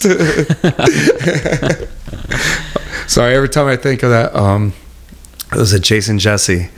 There's a Jason Jesse video, Santa Cruz, one of his first videos. And they do a close-up shot of him, and he goes, "I'm an artist," and he's got a flower in his hair, and he's like being stupid. But that dude's crazy. How great is the skate scene for art? Like, he's great. So many of those guys are just artists in what they do. Yeah, Gons. Like, they just think so much differently than Nodis. See the world differently. Like Ed Templeton. Oh, dude, I can just name Ron Chapman. Templeton has turned into a huge deal in the art world. Yeah, didn't Ron Chapman do that? I think he did that graphic. You remember that Ron Chapman graphic with the afro and the crazy, like, it was super detailed board back in the day, but he designed that, I'm pretty sure. And then God, there's so many good. Andy Howell's New Deal. Like, Andy Howell's art is New Deal. Right. Like, when you think of New Deal, you think of his monkey with the stocking hat and the bomb, and like, you think of all Andy Howell's art. Like, he straight up owned that shit. I used to draw his shit all the time. Well, Templeton stuff, I mean, that's his paintings are in the tens of thousands now. Like, they're selling for so much money. Like, he's world renowned, and it all started on a fucking skateboard, probably. What's funny is like that I'm like, not necessarily peers with some of these guys, but like, I talk to Andy Howell and I talk to some of these guys on Instagram and stuff. Yeah. And it's crazy because they're like, you never thought you'd get to a point where it used to be harder to be in contact with people. Sure. Before the internet. You know, we remember that, but a lot of people nowadays, younger people, don't remember that before the internet. You know, so you used to not be able to become, like, you couldn't meet Steve Caballero unless you went to a skate park and Steve Caballero showed up there. Right. That's the only way that you're going to meet Steve Caballero. Well, now anybody can reach out to him and go, "Yo, what's up?" And he'll either decide to get back to you or not. That's on him. Yeah. But like, dude, he got back to me, and dude, everybody I've ever reached out to that's been legit has either gotten back to me. Might not give me the answer I wanted, but they get back to you, you know. I fanboyed a little bit because I posted a picture of this room on Insta, and both Mike McGill and Lance Mountain both liked the image. Nice. I was like, oh shit. I tag people sometimes just to see if I can get them to like it. Yeah, I do that a lot. I don't know as if maybe I think I did tag those two guys because I stopped tagging Steve because every now and then I'll repost that. Yeah, and I feel like people just bug Steve with it. Yeah. So I don't tag him anymore in it. But the first couple tags, he always replies and he comments. And how real is that guy? Oh, he's cool. I mean, like, I'm sort of watching from the outside looking in because that's what you do with social media. Mm-hmm. And like, he's a follower of religion. Oh yeah, he's not afraid to say straight up like I'm a Christian and this and that and blah blah blah blah. Yeah, like, and if you don't like it, it's cool with him too. I don't know this, but I thought that maybe he's gone through like personal problems. Like, well, it looks like a woman has left his life and there's a new woman in there. And I don't know. And like, he's still like, his kids are like, he's always posting about the kids and stuff like that. But like, it looks to me from the outside looking in like he's gone through some of the same fucking problems that I've gone through. Yeah, and maybe. It's like, wow, man. I watched where did I see? I think it was the 9 Club, his interview or whatever.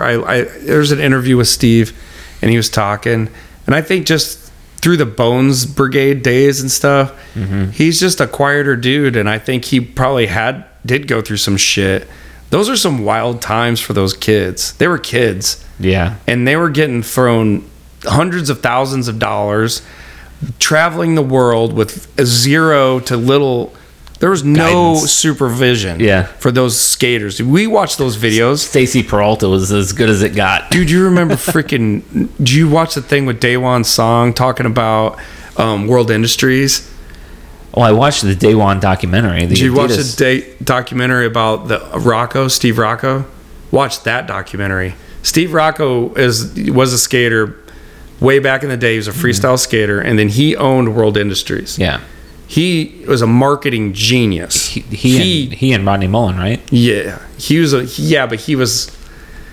Rodney's like name, I think, but Steve Rocco was Rodney Mullen before Rodney Mullen was like Steve Rocco was the guy on a freestyle board before Rodney Mullen came along. Okay. But then Rodney stole the crown from him and then won every single freestyle contest ever until he stopped. Yeah.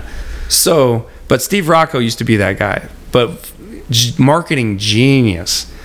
The problem with Steve Rocco, he's a little crazy, and he basically made the Fantasy Factory is like a building. Yeah. Rob Dyrdek, he's got all this, indoor skate park and stuff. He basically had that for them private for Daewon Song and all them, and they all live there. The World Industry kids live there.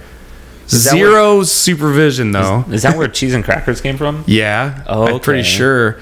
But them guys live there, and like the stories of Daewon and all them stuff, they was just them with lots of money, lots of girls, lots of alcohol, lots of drugs, all underage, getting crazy. Could you imagine? Insanity. Yeah. Holy cow.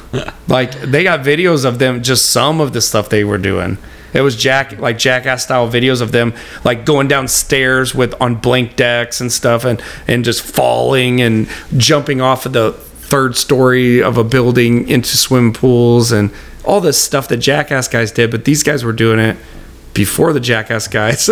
Well, I mean that's part of skate culture, right? Yeah. The don't give a well, they just didn't put the videos out. I guess the Jackass guys or CKY, they did those videos first. Dude, those were dope videos though. Dude, I still watch them. Love Jackass. I just love. You ever watch CKY videos?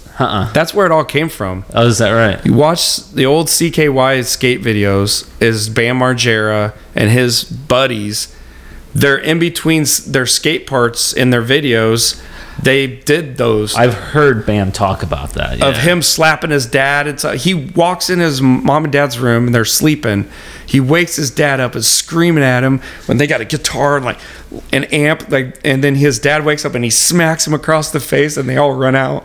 And then there's a time when they dug a hole. And a lot of them they used in the Jackass, but those videos were made before that? Way before Johnny Knoxville and all those guys got involved. They basically bought Bam Margera's catalog of stuff and made Jackass. So watch CKY. There's CKY 1, 2. There's a bunch of them, but CKY videos are the shit. Is it me or is Bam's parents like the saints, the nicest people on the planet to put up with that? To put up with that? I mean, think how much money though that kid generated. That kid changed skateboarding in the craziest ways. You got to understand that in the 90s, there wasn't him. That was it. Is that right? There was no Tony Hawk. Nobody talked about Tony Hawk at that time. When Bam was on MTV, he was the only skater that was around in my eyes because that's all anybody talked about was Bam. And if you think about it, he even made a band popular that nobody gave a shit about. He made that hymn band popular. They're from like Austria or some nobody would have ever heard of them in the United States ever. And then he's like, I like him. And he started wearing their shirt and he started wearing the Heartogram stuff. That was their logo. That was, yeah. He wore it so much that it became his shit. And everyone thought that was Bam's logo. Yeah. And then the bands like sued him over it and all kinds of shit. But like he made him popular. He was so popular as just a personality. He was beyond skateboarding at that point. Yeah. He was a TV personality. Vice has had several, man, I can't remember the name of the show, but Vice has got a documentary on like several people who are influential in skateboarding back in the day, and I watch BAMs, and he's seriously influential. Like, just for the thing, if you think of it, just the Jackass videos alone, like the CKY video started the idea, planted the seed of the idea of the Jackass thing working, and then it did work. I mean, that dude made millions and millions of dollars off of just being a lunatic kid. Right. I mean, they were just... with other lunatic kids. Yeah, they were just doing stuff we were all doing, but videotaping it. Like, when I was a kid, we would skate out to Walmart, and we would get into the carts at night and race around, and you'd have one kid in the cart and another kid pushing them around and also being on a skateboard. Like, you'd be pushing the skateboard and the cart, and it was a recipe for disaster. We'd always wreck, and somebody'd always eat shit all the time. But we did it. It was fun. It was just being bored kids, and they took it to another level, and they videotaped it, and then they put it out there, and then everyone loved it. Have you ever watched any documentaries on Spike Jonze? Oh yeah. Oh man, that dude. He's part of skate culture too. A lot of people don't realize. Yeah, well, that's what I mean. Like, I know of him from that largely, and then he's done all those other projects. A skateboarder who's won an Academy Award. I mean, yeah. I can't remember what he won it for, but I just know that happened. Yeah, I didn't realize how good of a skater he was. I saw him. Well, didn't he do the video? Didn't he do the Jackass stuff with them, or I think he was involved. He did that one. He did the epic one. Yeah, he did Jackass 3 or whatever. He was the one that did like where they were blowing up stuff, and they would run through a wall. They made these fake walls so it looked like they were skating through concrete walls and stuff. Yeah. But I think he did that one. But anyway, there was a behind the scenes showing him like just nonchalantly like 360 flipping and doing like these harder tricks, for an older guy, but like really like smooth, and you could tell he's skated a long time, you know what I mean? And I didn't know he was that good. You know who else is good? Bieber. Oh, don't say that. Dude, check it. He's friends with Nyjah. God. Go look. There's Nyjah Houston skating with Justin Bieber, and Nyjah teaches him, I don't know what kind of flip it was. It's not I don't know if it's a 360 flip, or he teaches him some goofy trick like a hard flip or something. And then he does it, lands it perfect, dude, clean. And here's a whole skate video of Bieber skating a mini, and he's not bad. No shade. You know who else could skate that I thought was hilarious? I heard that he skated, but I didn't believe it. Lil Wayne. Oh yeah. He can skate. Yeah. Like, you know how people are. Oh, I skate, especially celebrities. Yeah, I skateboard, blah blah blah. No, he can skate. Like, legit can skate. So I know those dudes who are real active in St. Louis, the KHVT guys. And I did a podcast with Brian Bedwell, who is he's very involved, if not the most, one of the most influential people in like the different things that are happening in skateboarding over there. If there's a concrete pour, he's probably involved. The skate church. I think he's the one that did Herman's Hole. Yeah, I mean, I don't know if you know about that. It's in the middle of like Missouri. It's like a private. Him and that crew of guys absolutely have built up a Herman Hole over years and years and years. Yeah. Which I think Herman's Hole, although it's private, you can't just go to it. Should be a skateboarding landmark. Yeah, I've skated there. It was sweet. I got all kinds of pictures. That place never stops. They're still building onto it. Oh, I know. The last time I went there, they did a whole 2-day. It was right before I got married. That was basically my bachelor party. Was Herman's Hole. A band that I knew from Springfield was playing, and they're like, "You want to go?" And like, we're gonna be there for 2 days and camping out. I'm like, cool. He goes, it's an invite only, so it's just us. You can't invite anybody else. I'm like, okay. So we went, and I just acted like I was part of the band, and we went and got in, and then I skated there. It was chaos. You see Skatopia videos from back in the day, like where just like people are driving every which way into the woods and stuff's on fire, people rolling down hills, just shooting each other with Nerf guns. Like I saw a naked guy on a moped in I mean, in a serious bowl. He was riding that moped full bore in Herman's, catching air in the technical bowl and stuff. I got video of it, dude. It was legit, and it was like punk bands every hour on the hour, all night. I don't think I got any sleep.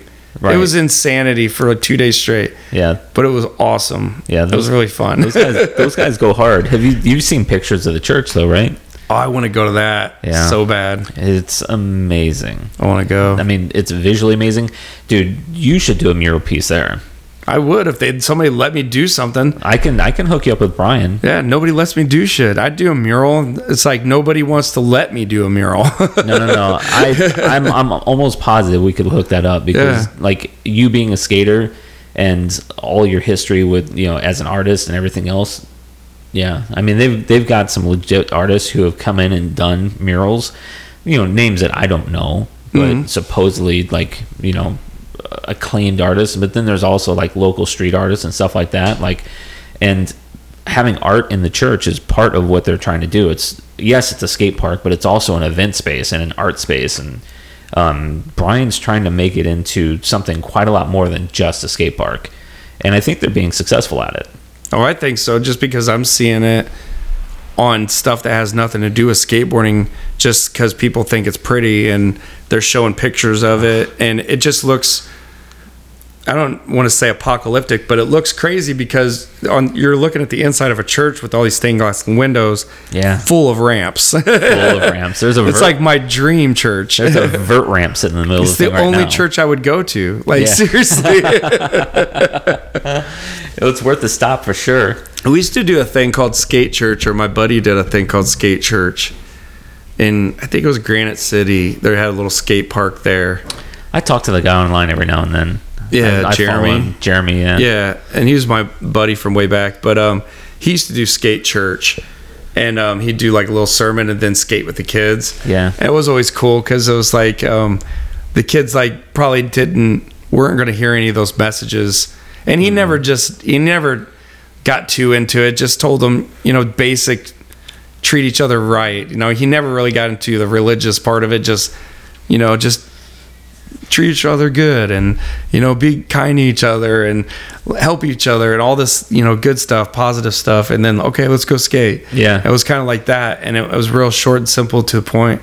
But I always felt like he's probably the only one giving those kids any positive message, because I mean, we're in Granite City is pretty rough. I don't know. Yeah, you know, it's like all steel mill workers. Yeah, it's a pretty rough area. Yeah, so definitely blue collar. Yeah, and some of those kids were like rougher than rough, but like you could tell their eyes lit up when they heard like something positive, like, oh, okay, cool, and that's not all shitty. It's right. Like, you know what I mean? There's some hope. Yeah, that steel mill's rough, man. Oh, for real. Yeah, I think it's not published, but I think they lose 2 or 3, 4 people a year working there because it's so dangerous.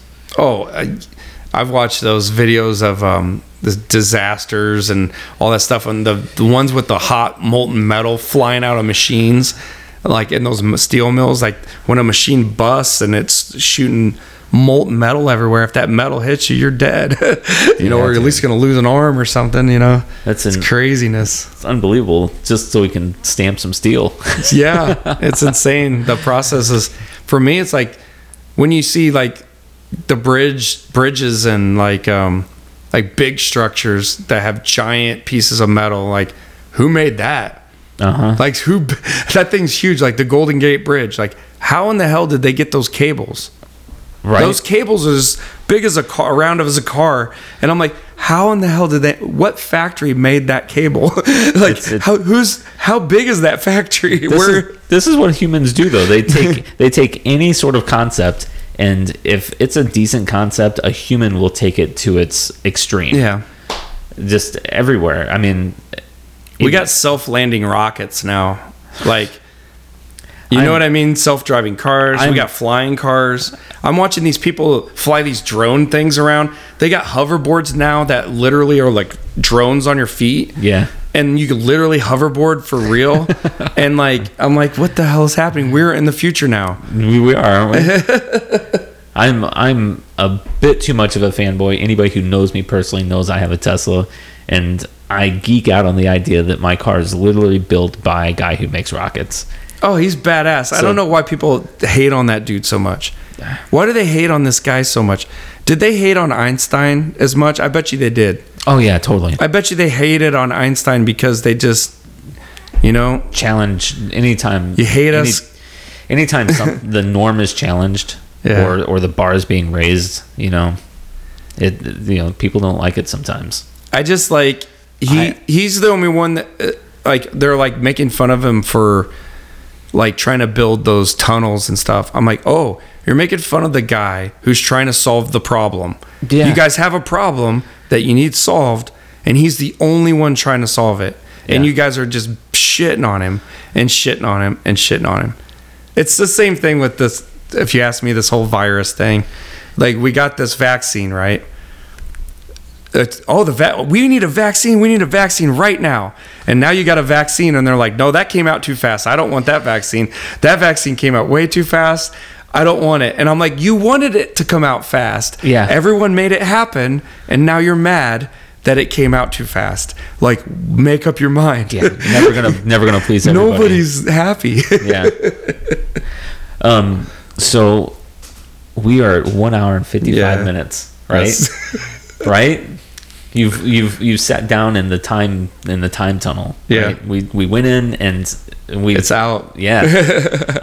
One of the things I always like to do is any one of my podcast guests, I always like to give them the last word, because I feel like we all have a story to tell, and you and I mostly riffed back and forth, and we touched on some origin story stuff, but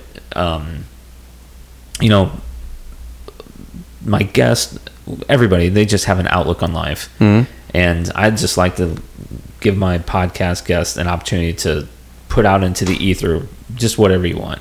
Whatever I want. Whatever you want. I just think good, bad, and different. You've got the bully pulpit, my man.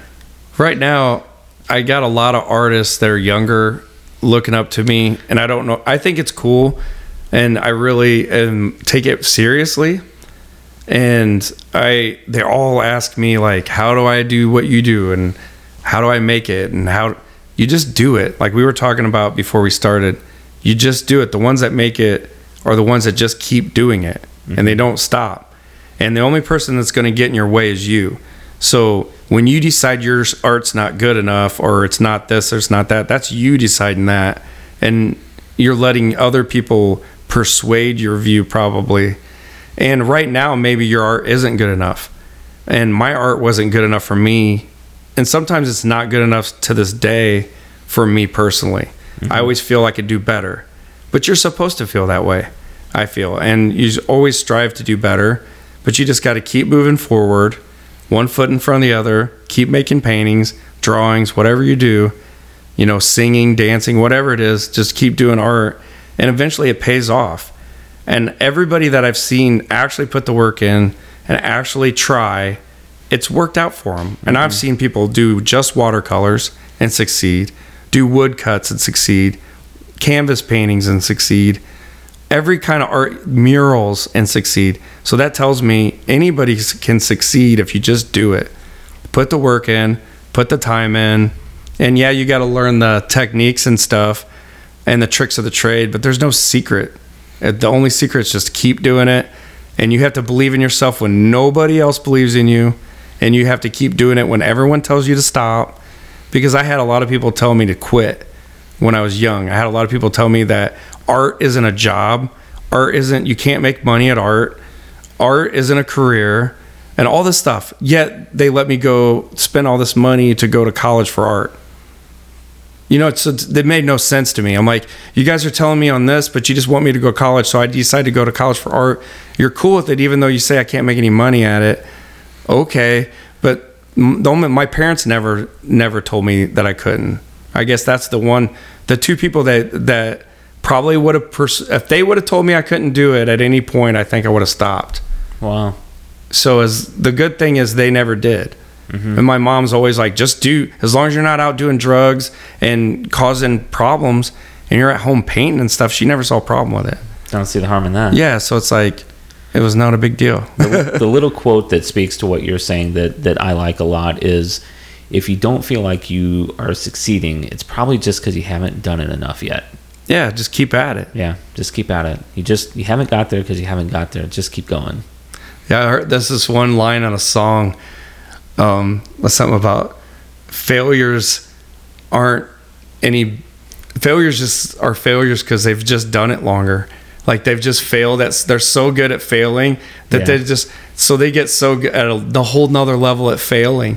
And, it's like that. It's almost not failing at all. You've almost succeeded. You've almost went to the other side of failure, and to get to the other side because you're like, you failed so good that I don't even know how you fucked that up. Like you fucked that up so good. So all I say is my main advice: if you do fuck something up, you fuck it up beyond all belief and all recognition so that you're a legend and people go, man, that dude fucked that up. Nobody's ever going to fuck shit up like that guy. That's what you do. And then you'll be remembered for that at least. Yeah. Let's break some ground. Yeah, dude. That's a great way to end. Yep. So, Adam, BURN353, I appreciate you. No problem. Look for the social medias. We'll have it posted, and you guys can get to know BURN353 just a little bit more. Yeah. Keep after me. All right. Thanks, man. Peace. I appreciate you guys. Thanks. Bye-bye.